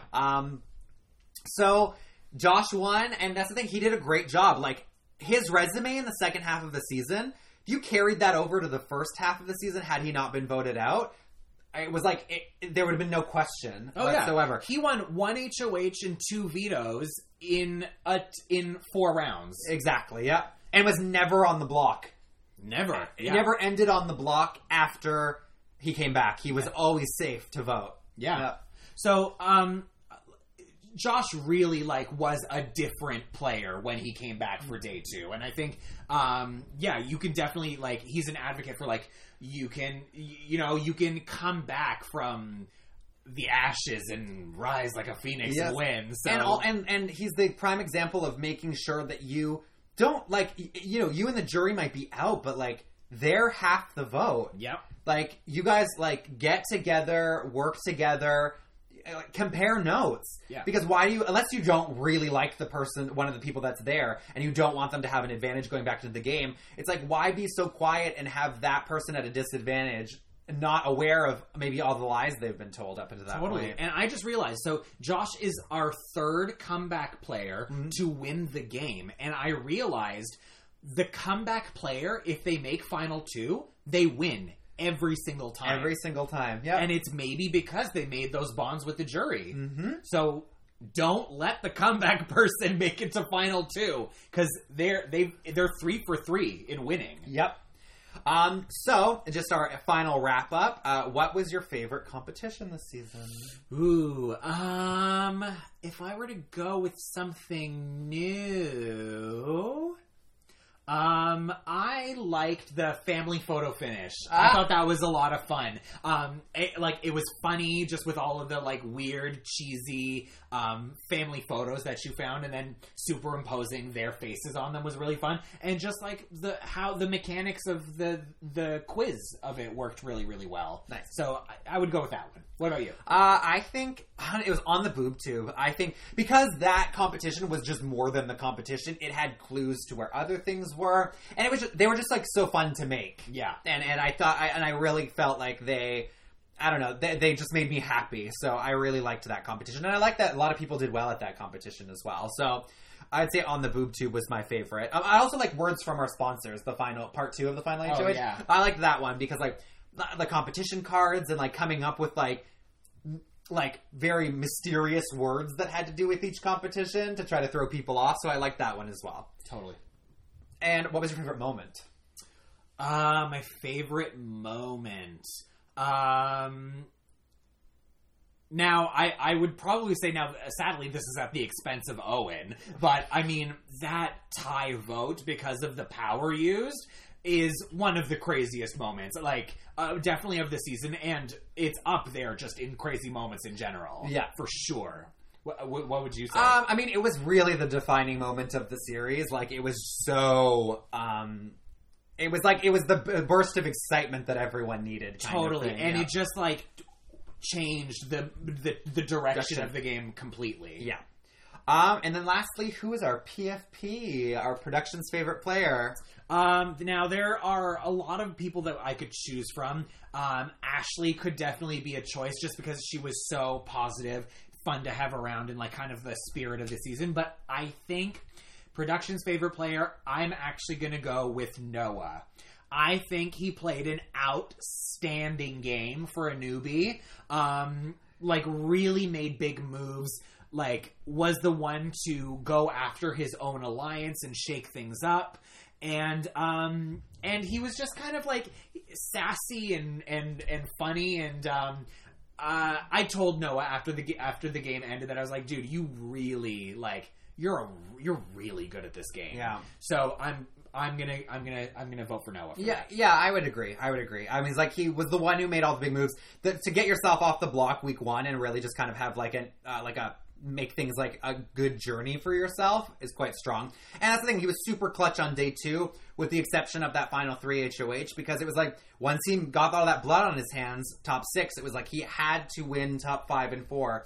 He could have come in 5th, but he managed to come in 3rd because he managed to win the comps that he needed to up until a certain point. But the thing, at a certain point, you get fatigued or your luck runs out, kind of thing. So, yeah, I definitely agree. So, all in all, I think a really good season. It was definitely such a shocking ending and just like very, very unique. I don't know if anything like this will ever happen again. Yeah. It was just so satisfying because it almost didn't even happen. Exactly. We were right on the edge of canceling the season in general. So we were so thankful that we were able to do it, and so thankful that the players showed up and had a good time and were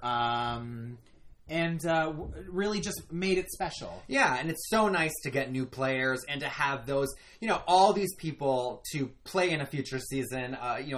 We love doing veteran seasons, and we love doing different shows like The Mole and other stuff that might be coming your way. So that's the thing. It's so nice that we're going to have this pool to tap into, and it makes things really exciting. It just makes us sort of yearn and want the next season to come. And hopefully once all this COVID stuff gets back down again or just gets completely eradicated. But that's it. That's our discussion for season 7 of Backyard Big Brother. Thanks for listening. And we'll hopefully be able to announce a future season sometime in 2021. Yeah.